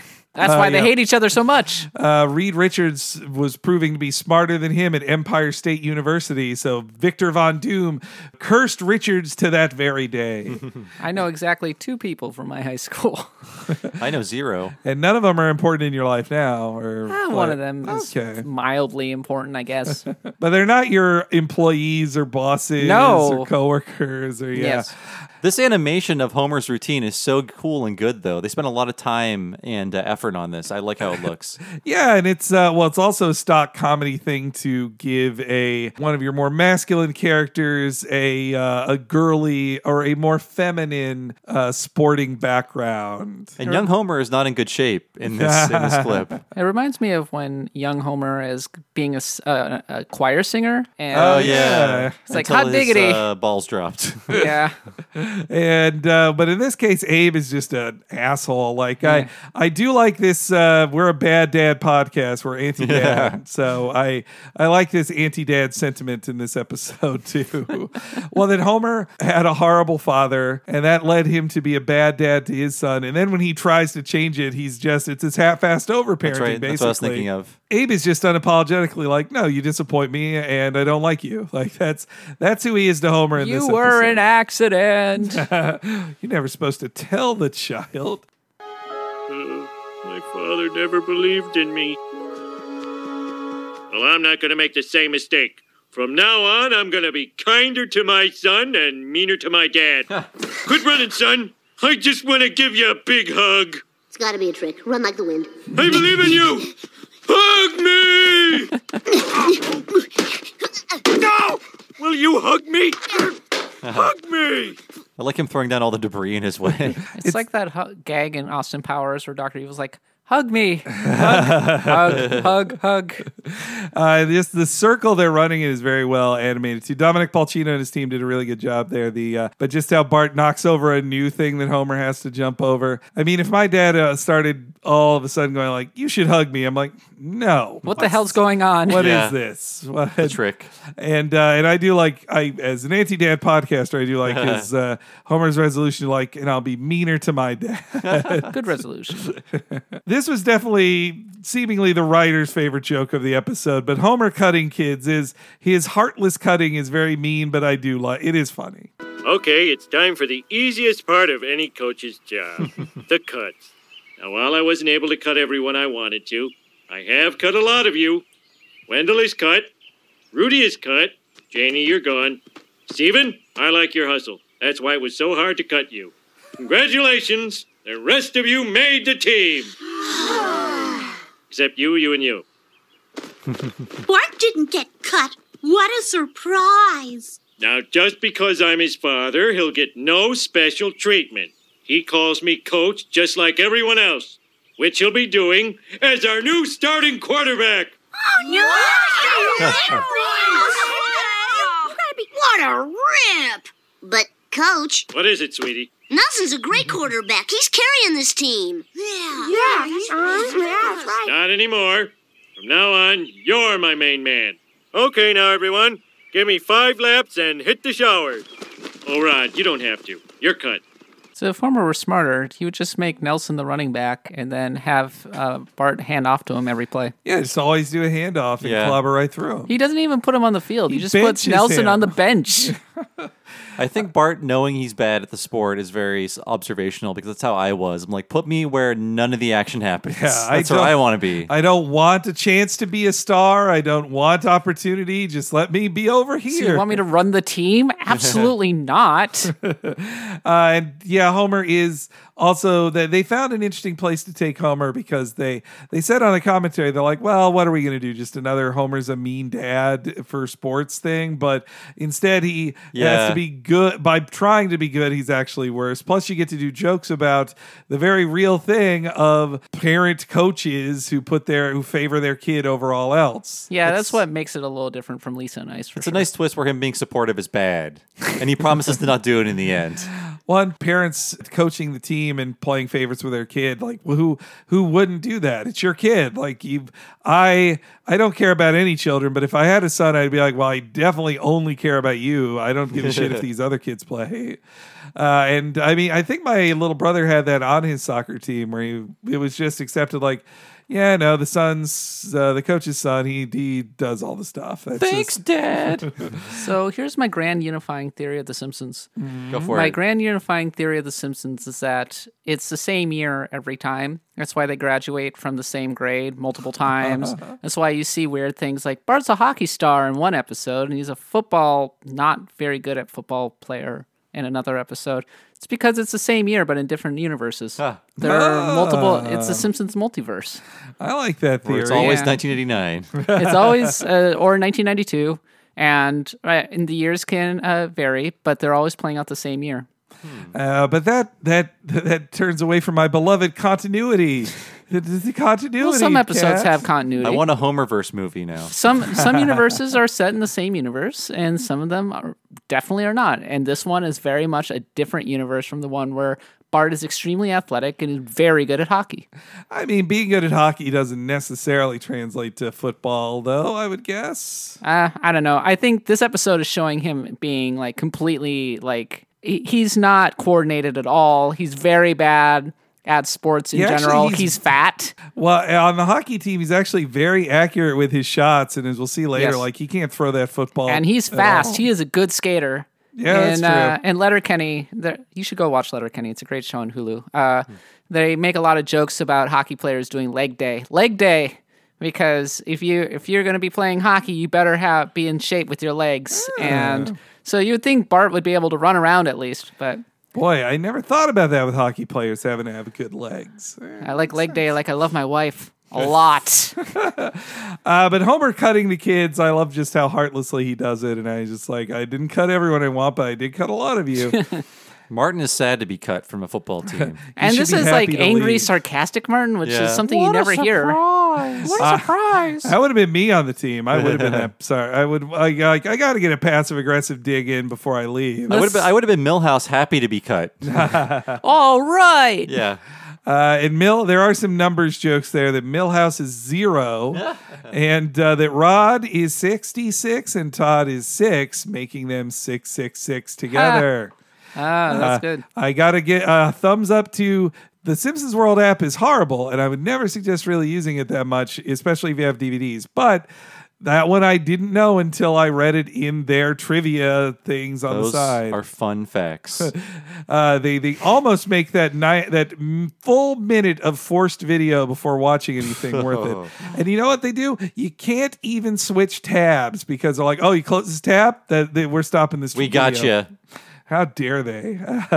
I love how B says, oh, they all call me Coach. And then Bart calls him Coach and he responds by calling him Sweetie. And then there's an odd joke where they're driving home and Lisa's reading a book called Sports Injuries. Well, she wants Bart to be injured horribly. I guess she's excited about it. It's just weird. Well, it reminds me of the videos from the 80s and 90s. It's the greatest sports bloopers where invariably it was somebody getting horribly injured, but it would add doink sound effects. Doink!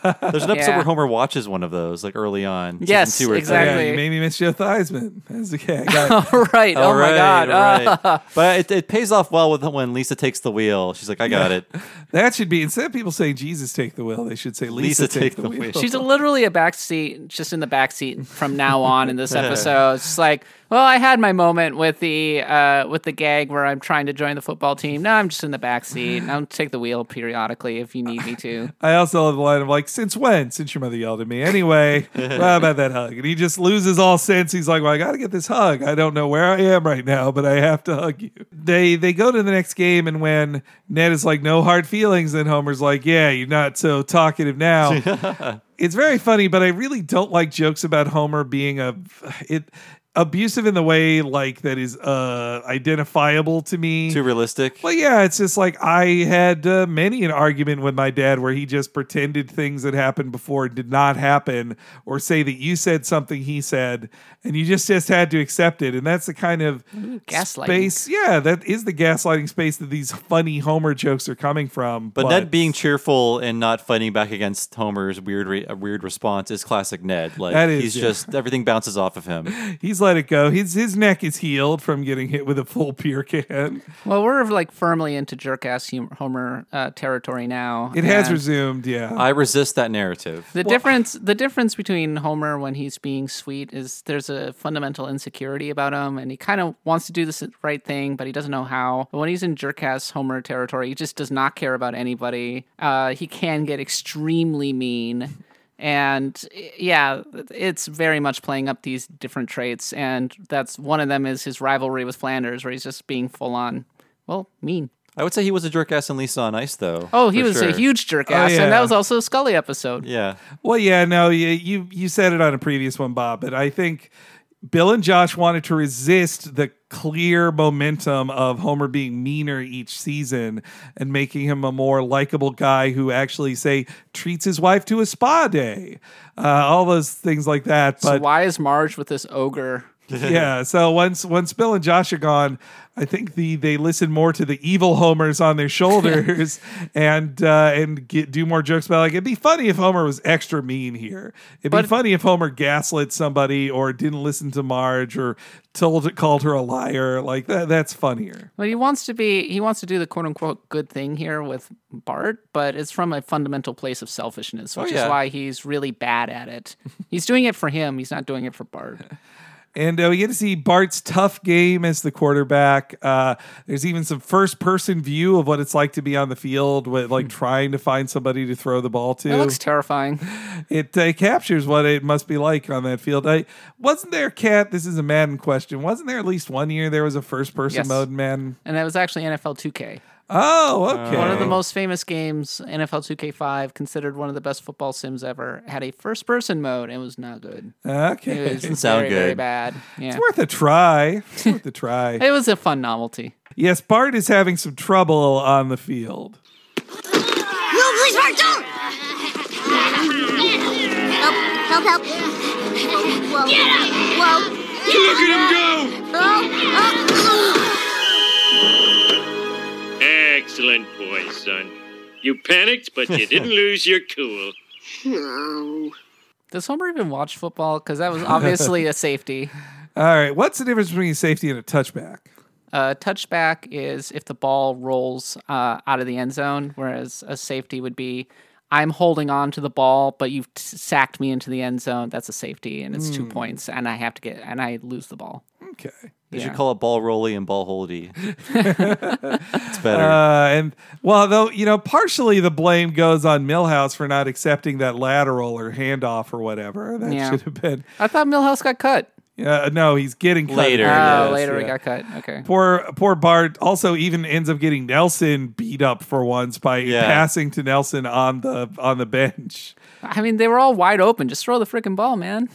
And he's tensed up there. He knows he's about to get creamed again. He's probably at least concussed once this far into the game. Well, you were asking me, Bob, why do I like sports? And I think one of the things that constantly amazes me is that these people can take the ball, drop back, and in the space of 2 seconds, scan the entire field, see who's going to be open or know who's going to be open, and make the release while large men are coming at them to kill them. I honestly don't know how people catch footballs. I've never been able to do it successfully. It hurts. I don't know how they throw the ball. Like, the way that they can release the ball almost effortlessly, like a flick of the wrist, and then it's going down 60 or 70 yards down the field. It's incredible. I can't throw a football or catch a football. I would be like Bart. They would be coming after me. I'd be like, oh my God, I'm just going backward. I'm holding onto the ball awkwardly. Help me. I'm sorry. Please stop. That would be my reaction too. So Bart had a pretty tough day. Homer tries to cheer him up, which only makes the team hate him more. Do Reeky players get the game ball? Hey, everybody, let's hear it for Bart! Give me a B. I won't give you a B, but I'll tear you a new A. If I wasn't your friend, I'd tell you sucked. You ruined our undefeated season! You ruined everything, ruiner! My sister likes you. Listen here, Daddy's boy. You cost us one more game, and you're dead. You're going to heaven. That's not the best line to go out on. You're going to heaven. Nah. Ralph's had better non-sequiturs. There are better Ralph lines than that. It's a very sweaty Ralph line. I mean, he's saying, instead of saying you're going to hell, he's happy he's going to heaven when he's dead. Also, according to Simpsons World, it was Sherry who said that, so it's Terry who has a crush on Bart. That's canon. Let's do it. It's hard to tell otherwise.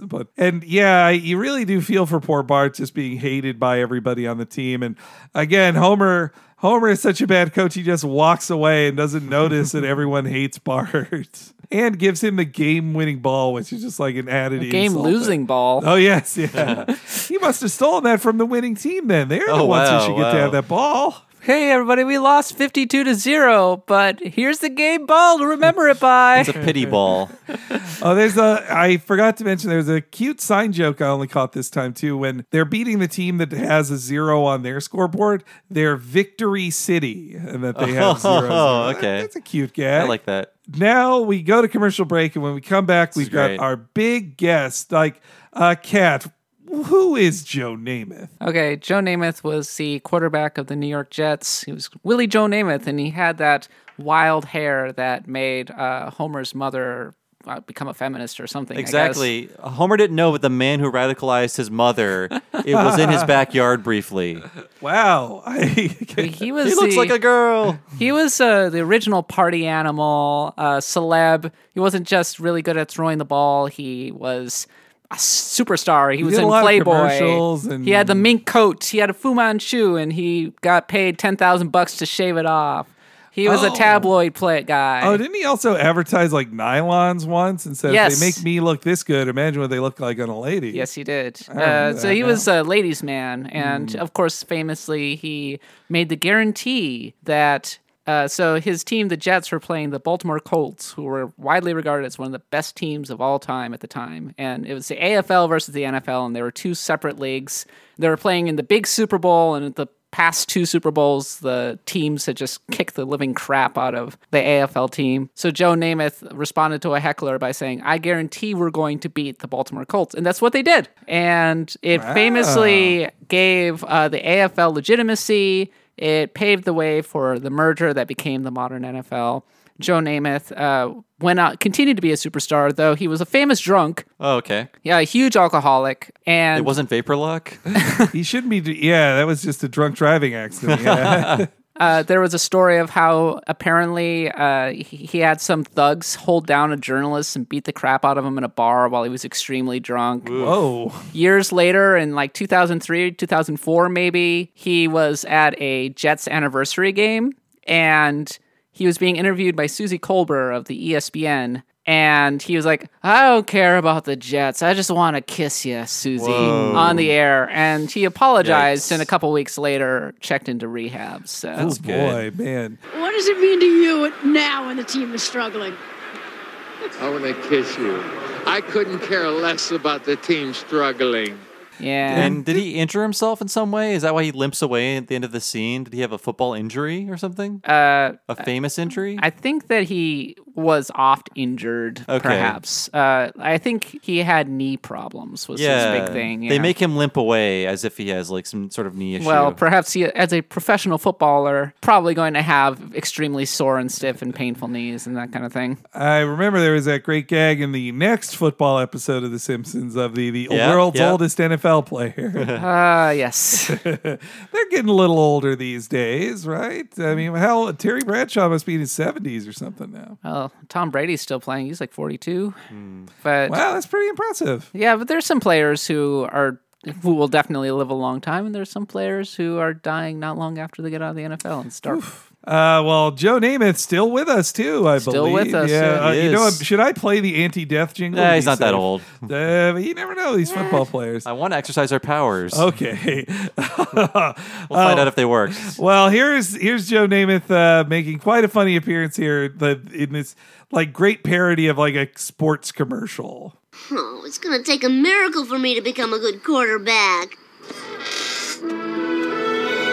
Excuse me, son. Wow, Joe Namath. That's right. My car broke down in front of your house. I cannot believe you are here. Do you think maybe you could give me some pointers? Sure. There's only one thing you need to know to be a great quarterback. Joe, honey, I fixed it. It was just vapor lock. Oh, oops. Hey, look, I gotta run. Remember what I told you.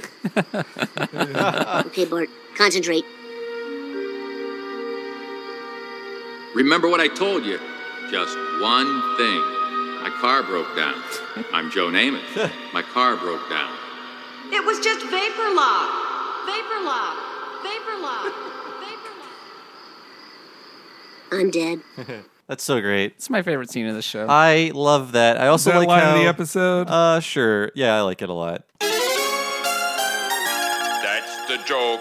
I do love the rotating head device, which is something that Al Jean and Mike Reese used a lot. But We haven't had that in a long time. we have not, and I love the two different readings for "My car broke down." My car broke down. I'm Joe Namath. I'm Joe Namath.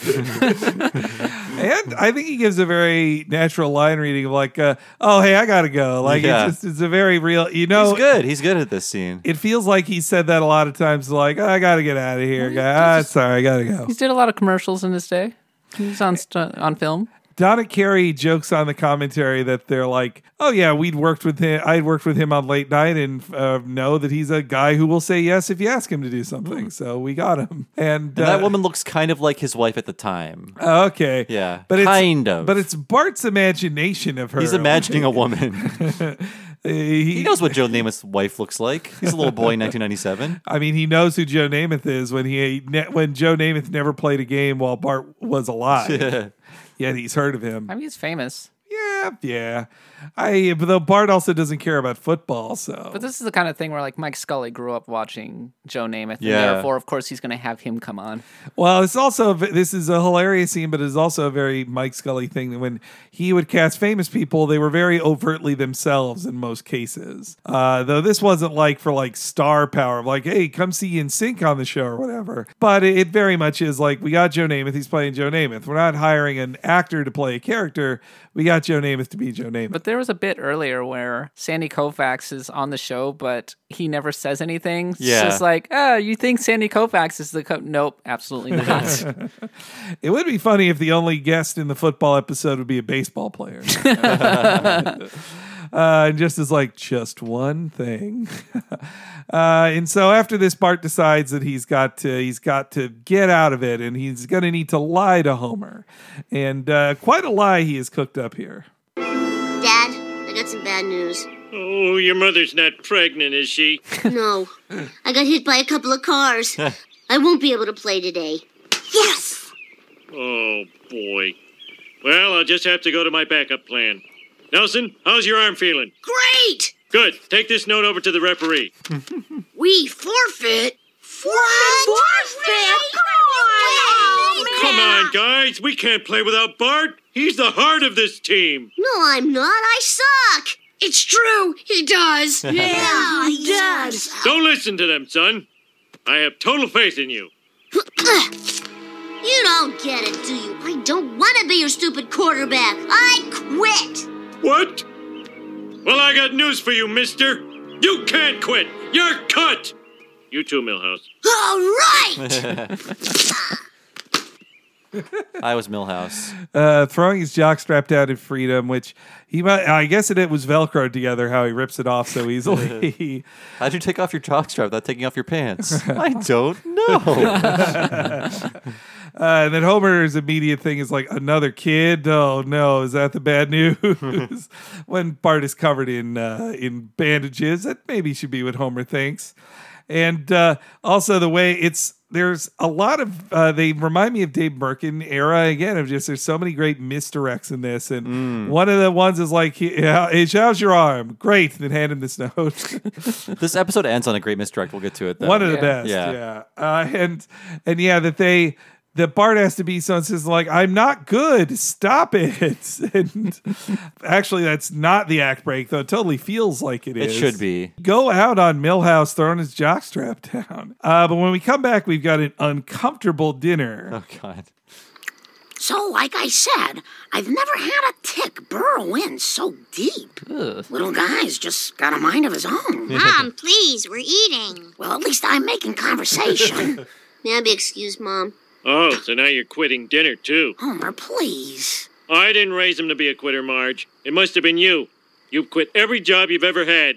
Cop, pretzel vendor, church counselor, professional gambler. He's doing what he thinks is best. Well, if quitting is the best, maybe I should just quit my job. Hooey, hooey. Mr. Burns, this is Homer J. Simpson, the father of the big quitter. Well, I just wanted to tell you I'm a big quitter, too. And I quit. Homer, Mr. Burns can't see you winking. So... I love that Isn't there an episode where Homer tells Bart that he's like, yeah, you quit, kid. You quit. Yeah, no, when he tells him that if something's hard to do, you don't do it. Yeah. Like that's what he tells him about his guitar playing. But this Homer is turned around. Well, I mean, Homer is inconsistent in all things, so Yes. I am not holding that against him. But Sure. I also do, I love a great joke about referencing previous episodes. So he brings up all the jobs Marge has had recently. Well, how many jobs does Homer quit? There's a joke coming up where he names all of his jobs, including homophobe. Yes, yeah. That's we got a couple. We're in years season of 9. It's podcast time to get with that. self-referential. Well, Mike Scully is feeling the weight of the series here, and also they're all feeling like, well, the show's almost done. Yeah. It's been on so long, and they aren't even a third of the way through at this point. I'm here to shut off the lights. Oh, wait. In fact, when I was looking up this episode, it said Simpsons Classic, Bart Star. And I was like, it is classic at 22 this years point. old, yeah. Oh, my God. That's so long ago. How often does Marge get attacked by ticks? Too? That's I great. wonder. She needs to. She just thinks they're neat. She thinks everything's neat. She's Yeah. very positive in that way. It keeps her from going crazy. Though she's going to get Lyme disease at one of these times from a spirochete. That's in Does the that mean tick. you're crazy? No, it means she's faking it. It's a little both. And there's a nice little return to a hoy hoy. That's great. Too. And that by hanging up on Burns there, he did just lose his job. Like, he didn't tell Yeah. Burns it was a joke. He just has to count on Burns sundowning at this time and that he's not going to remember it anyway. Yeah, he doesn't remember who Homer is in the next episode, or actually later in the season. Sorry. Yes, yeah. It's still most of the season. We come into the game without Bart. Nelson is winning. He's doing awesome. He passes a football to himself. He's got to quit smoking. I wish they'd shown him smoking on screen. That would have been funny. And then we get a big time cameo in this one. I gotta quit smoking. We drove 2,000 miles for this. We're in the championship. Way to go, team. Gee, thanks, Coach. Great game, son. Come on. I'm taking you to Hooters. I don't want to bother Mom at work. Well, Bart, looks like it's just you and... Oh. So yeah, Hank Hill, boy. Hank, Bobby, Luann, and Peggy are there, but that's Mike Judge. And Bill and Boomhauer, I think, are in the background too. Oh, yes, Yeah, in the yeah. upper Bill, maybe Dale too. And Yeah, but they're all drawn to look like them in their show with their skin color too. They're right? not yellowed Yeah. like say Jay Sherman was. So I saw Mike Judge just recently. Really? Yep. Oh, I think I know why. I have good news for you, by the way. He talked about going on InfoWars. Oh, yeah. And he said that he called Alex Jones, quote, a local kook, who was kind of funny at the time, and now he's, quote, gone completely nuts. All right. That's good. That's good. We saw him a few years ago doing a King of the Hill live reading, which was great. He's cool there. Yeah, he was talking about Office Space, so that was a lot of fun. At SF Sketchfest, the Yes. show that we also did. Yeah. Not to brag. We're as good as Mike Judge. It's official. We're equals. I was also at that show, and that was fun. Yeah, Thank you. Yes, guys, listen back to that and see if you can catch. I was the one Kat's going, laugh in the yes. background. That we changed your mind. That was You changed my mind. Awesome. But yeah, this is kind of risky because I assume this was being written just before King of the Hill was premiering, so they didn't know if King of the Hill was like a notorious flop or like a major failure. I have a feeling that scene would be cut out completely easily. Yeah, it's easily chopped out. But King of the Hill was a big hit in its first season, and its next 2 seasons too. So yeah, season 2 was airing right beside this episode too. That's maybe too why. So it's so easy to cut out. They don't even have him interacting with like Homer or any character. It's just that they beat Arlen, that they came 2,000 miles, though that doesn't let you know where exactly Springfield is because, Texas is all tucked away down there, but it's 2,000 miles from a lot of America. It's a radius you can draw around it. But look forward to Talking of the Hill, our entire first season exploration of King of the Hill, only on the Patreon at patreon.com/TalkingSimpsons, coming up in March. So this brings me to my other point of the grand unifying theory of The Simpsons. I think that The Simpsons are on the East Coast. I mean, there's evidence to point to that and evidence to point away from that. They've gone through hurricanes. It snowed. There's a lot of East Coast kind of seaside culture. Obviously they live in all parts of the country at all times because Springfield is teleporting around. And actually, I think it's based on Portland. Lots of it is. I mean, as Matt Groening envisioned it early, it was based on the Portland he grew up in. So yeah. So when Hank says we drove 2,000 miles for this, that tells me that they're on the East Coast. But if they were in Scully's Springfield that he grew up in was in Massachusetts. Yeah. And I think his Springfield has a more East Coast vibe to it, which I think I would bet Massachusetts is 2,000 miles from Texas. And also, Homer has a huge grudge against Massachusetts. Massachusetts. Yeah. He really hates Massachusetts. He wants Sideshow Bob to go back to Massachusetts. Go back to Massachusetts. People don't. It is now California is taking over as the scapegoat. I was going to say that. Yeah, people are so afraid of California. It's great, and they should be. We're very scary. We got all the money. Got all the money. We got all the food. You got nothing. The best legal marijuana money can buy. Take that, Denver. But yeah, it was interesting to see them there though. And they got Mike Judge. It annoyed me on the commentary. We were watching the commentary a little beforehand, and when they go like, "Hey, there they are." I was like, this is a commentary. Tell me how you got Mike Judge on the show. What the Was there conspicuous silence? I forget. There were a lot of silences in Yeah. that one. It's hard to wonder why. I mean, they could just be talking about specific coaches and naming them by name, and maybe that gets cut out. Or Scully saying Fox made us put Hank Hill in this episode. Ooh, could be that. Yeah. Could be that. And we do get to see that is Nelson's dad as he looked in Brother from the Same Planet, But not voiced by Phil Hartman. who is still with us at this Yeah. time. He could have And done it. We talked about this before, but in 2004, Nelson's dad comes back with a new design, and that episode is very much about where his dad went. Ah, okay. Sleeping with the Enemy, 2004 episode. He drives off after dropping him off at Hooters To get cigarettes. We go to the Quickie Mart. Homer is looking for some Skittlebrow. Perhaps he dreamed it.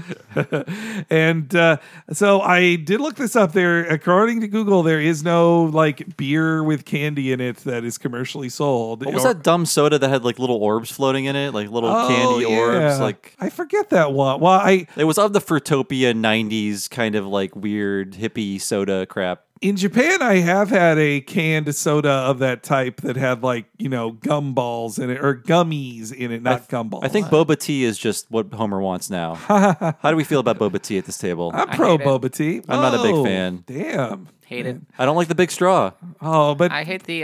don't you like feeling that slippery glue hit the back of your throat? It's like eating tadpoles. I hate the tapioca. Yeah. When you drag on the straw too hard, then it just slams the back of your throat. They and fire you start back, coughing. you die. Where I used to live in San Francisco had, I would swear to God, at least 2 bubble tea joints per block. They were everywhere. Has that calmed down some? A couple have closed here that I used to know Well, about I my mean, block. they hit critical mass, and at least a couple had to close, I guess. In Berkeley, where we live and record, there's like 7 poke bowl places. I love them. I wish I could also... There's a lot of them. I wish I could nuke that from orbit. I hate poke bowls. Whoa. It's just yummy fish No. in a bowl. What do you want? It makes me sick. But what, you don't like sushi? I don't like sashimi. Okay, well, you're wrong. Yeah, Your feelings are wrong. I would rather just have nigiri. You could eat sashimi on top of rice and eat it with the This rice. is the most It's California good. conversation It's we've good. ever had. Sear that tuna. It's even I mean, better. okay, if I had to pick True. between sashimi or nigiri, I'd pick that. I'd pick nigiri, but yeah. I still like sashimi. But I mean, the pairing with nigiri and the rice just feels right to me. I like that more. But though, I will say for my Google search, though, it says that one beer snob website had a list of Halloween candies and what beer pairs best with them. Oh, yuck. Well, Bob, what I can give you the answer, but what, in your opinion, would be the best beer to pair with Skittles? Skittles. I would say something not that sweet, so maybe a stout. My first thought was oatmeal stout. Really? Okay, yeah. Or like a chocolate stout. Well, according to this brewery site, it is a white IPA. No. Not an IPA, no. I like IPAs, but IPA and Skittle together, that's just like, it's too much. There's a reason they call it Skittle Brow. This is brown beer. Oh, yeah. Well, I guess try it for yourselves at home, folks. Let us Apparently, let us know. people have tried to make Skittle Brow. I've seen it on the internet. It's gross. I have no doubt. It turns out they dissolve in beer, and it's disgusting. It's like people who tried to make their own butter beer. Ooh, that's dangerous. You can only do that if you have magic. Or if you go to Disney. No, Universal. Universal has My some- bad. Oh, I'm turning in my nerd cred right now. It'll be Disney soon enough. Don't worry. They'll buy it too. It's also, well, a nice design on the bag Homer gets. He asks for, a couple 6-packs and some Skittles. And the bag, when it moves around, looks like it contains a 6-pack of beer in it. Yeah. So, good plus there, Dominic Pulcino. Bart and Homer make up. And the only thing that dates this is just like, I mean, does a 7-Eleven have, in 97, did they even have arcade machines in them anymore? I would figure they'd become unaffordable. I think that, they would still have a few hanging around from the earlier 90s. I definitely had never seen an arcade machine in a 7-Eleven. Really? Okay. But weird. also, I had never seen a 7-Eleven. We didn't have 7-Elevens, but there were arcade machines in like the mud room or whatever of a convenience store or the entryway or whatever you want to call it. I'd seen a few. I mean, not as much as you'd see it, say, at a movie theater or a pizza parlor. Yeah. I saw them in pizza joints, and that was it. I want to apologize. I just got so caught up trying to encourage you, I was blinded to your stinky performance. If you forgive me, I promise I'll never encourage you again. I've got lots of quarters. This thing only takes dollars.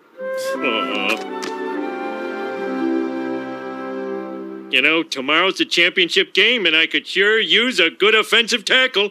But I thought Uter took my place. Consider him cut. That is very late 90s to be like, oh, this arcade machine only takes dollars. As a kid, I liked that joke. They weren't getting that expensive depending on what you wanted to play. Well, it was like you had the biking game with the balloons, and that was like $2. Or like something Way too like much. Time Crisis. Or Jurassic Park, the game. Yeah. In Japan, that's why Japanese arcades are still alive. You just plug in like a couple $100 yen, and you're like, oh, whatever, it's just 2 coins. Boom, boom. Yeah, I mean, that's just a difference in currency and culture there. Like 100 yen coin. When I've, vacation in Japan, I always have like a couple 100 yen coins on me. I always have a few thousand yen bills just kind of around and be like, just stick one in. As opposed to, if I put $10 into a machine, I'm like, absolutely not. It's way too much money. It feels like Monopoly money when you're in another country. Just It's like, true, yeah. Here, take my colored paper. But especially in Japan. Money's not even real, guys. But I also, that feels like one of Scully's kids told him at some point, arcade machines don't take quarters anymore. Dad. Oh, no, they take quarters. You just plug in 8 of them. You need a lot of quarters. And that catfight machine, that had to be the first time Skank has been said on The Simpsons, I think, at that point. Not to be confused with the Ben Stiller character Skank. Or the dance. We're seeing the progression of video games, catfight. Yeah, so this is their Mortal Kombat joke, or a newer Mortal Kombat joke, because they did that with Bloodstorm or Bone Storm. Somebody was making a game like this in like probably around like 2012 or 2013. Feels like a kind of game that would come out in 1997. Yeah, I remember writing about it and getting people mad at pre-Gamergate times. So, good times. We get a quick little electric football joke, which I only got because the critic did an electric football joke. Yeah. I didn't grow up in the 70s. I didn't have an electric football machine. Baffling toy. Video games exist now. Don't worry about it. Video games existed in the 70s too. That was more of a 60s toy, I think. True. I mean, it was probably cheaper to get electric football than a Pong machine. I would bet. I would gather. Wow, Homer coaching in the championship game. You must be pretty proud of your son. You'd think so, wouldn't you?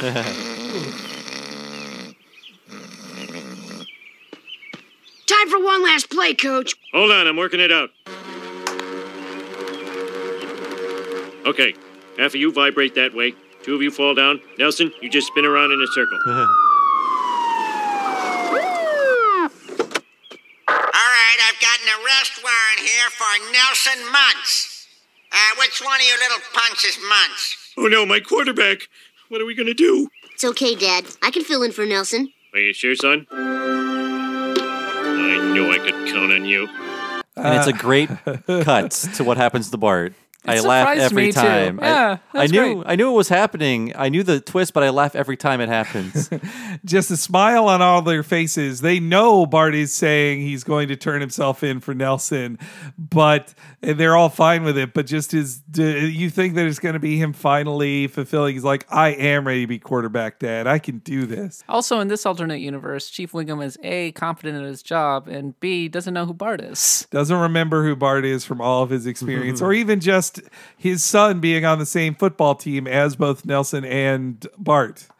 But makes you feel a lot better just thinking about it in terms of alternate universes, I think. I just can't let go of the continuity. It has to be one universe. The continuity. Wiggum is stupid, though. He is They can get away with this joke.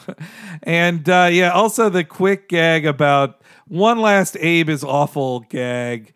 Just that him saying, like, you'd think so, wouldn't you? And then he just falls asleep. Like, that's funny, but what makes it funnier is just how hurt Marge is by she just looks to the ground. So sad. He's wearing a lucky red hat. Yeah. He stole it from Ned. Thanks for ruining red hats for us forever, Donald Trump. True. They have a new meaning now. It's now the racism hat. If I see red hats now, I tense up and I'm like, oh wait, no, that's just a random sports hat. Okay. I had that today. I had that exact thing. Like red hat. Oh, okay, cool. I mean, people wouldn't proudly wear red hats in this area. You would think that we live in our liberal bubble. Yeah. Also, don't think you're clever with your parody hat of that because it just looks like that hat. I hate any MAGA parody because I'm like, nah, this is not funny enough to make it worth reminding me of that. Here's my swastika parody. So hilarious, this swastika. Okay, well, anyway, the last bit here, Bart turns himself in, Nelson wins the game, and we get one last screw you done. Poor old Bart here. So what's the charge, Chief? Vandalism? Smoking? You know what you did, Muntz. Burglary and arson. You're going away for a long time. What? Poor Bart. You know, we had a lot of fun tonight, but there's nothing funny about vapor lock. It's the third most common cause of car stallings. So please, take care of your car and get it checked. I'm Joe Namath. Good night. Oh, he's so great at that fake sincerity. He's like, I'm Joe Namath.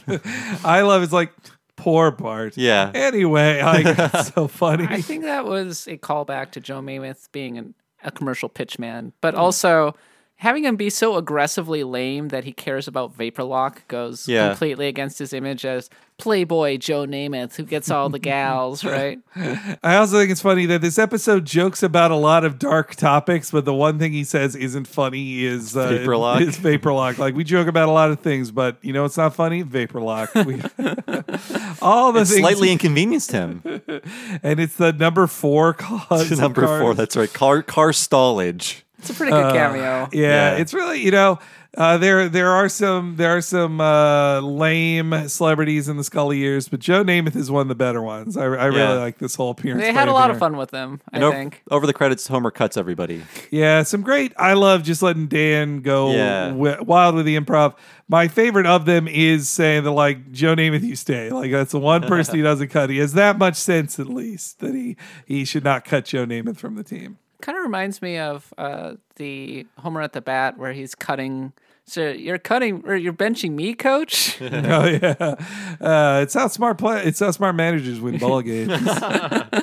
And we'll hear that over the outro of this episode too. So don't worry, folks, you'll hear it. This was Bart Starr, named after Bartlett Star. We buried the lead there. Oh yes, yeah. It was the thing that Homer was watching in Brother from the Same Planet. He was retiring, and the team was like, Bart, Bart, Bart, Bart, and then Sands Homer was like, Bart, Bart, Bart. Wow, yeah. I totally forgot that. Yeah, it's like we say goodbye to Craig Bartlett Starr, and everyone's chanting Bart. Yeah, Craig Bartlett. Wait a minute. But also screw Bart Starr. What did he do? He played for the wrong team. String him up. I think he's dead. But this was a funny sports episode, but they've done so many sports episodes to this point on The Simpsons that they're kind of retreading some things. And it's Lisa on Ice, but on it's not punched up but enough. Homer wasn't the coach there, so I know, but it's a different episode. But I got the same sort of vibe. It's like kids sports doing that kind of thing. It's football instead of hockey now. Also, put your tweets down. I know it was Brian Bartlett Starr. Oh, okay, good. And he's still alive.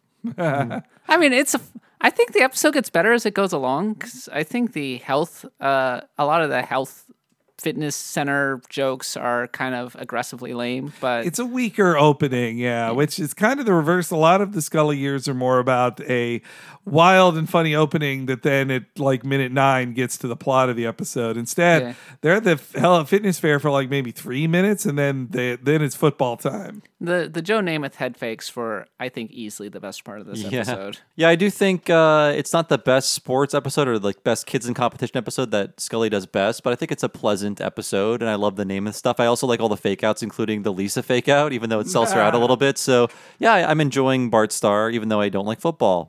ESPN ranked all of the sports episodes / sports moments in The Simpsons, and I think this one came in number 6. Okay. That's fair. This has been Talking Simpsons. Thanks for listening, folks. Kat Bailey, you're our special guest today. Where can we find you online and listen to all of your stuff? And read it, perhaps. I'm Kat Bailey. I can't remember if I said Willie Joe Namath or Joe Willie Namath, but it's Willie Joe? It's Joe Willie. Joe Willie. Joe Willie. Please don't have every other comment on this post be about... That's why I corrected myself, too. Yeah. But yeah, if you enjoy my appearance on this show, you can find me my day job at US Gamer. I don't talk about sports that much, except when I'm reviewing sports games, which I also do. Inappropriate. If you want to see me complain about my sports teams, you can go on Twitter at @the_catbot. Right now, I'm complaining about my soccer team, West Ham, because they're not good. But that's all of my sports teams. Well, thank you so much for your jock insights. Jocks. Kat. It's a very jocular discussion. I am very jockey.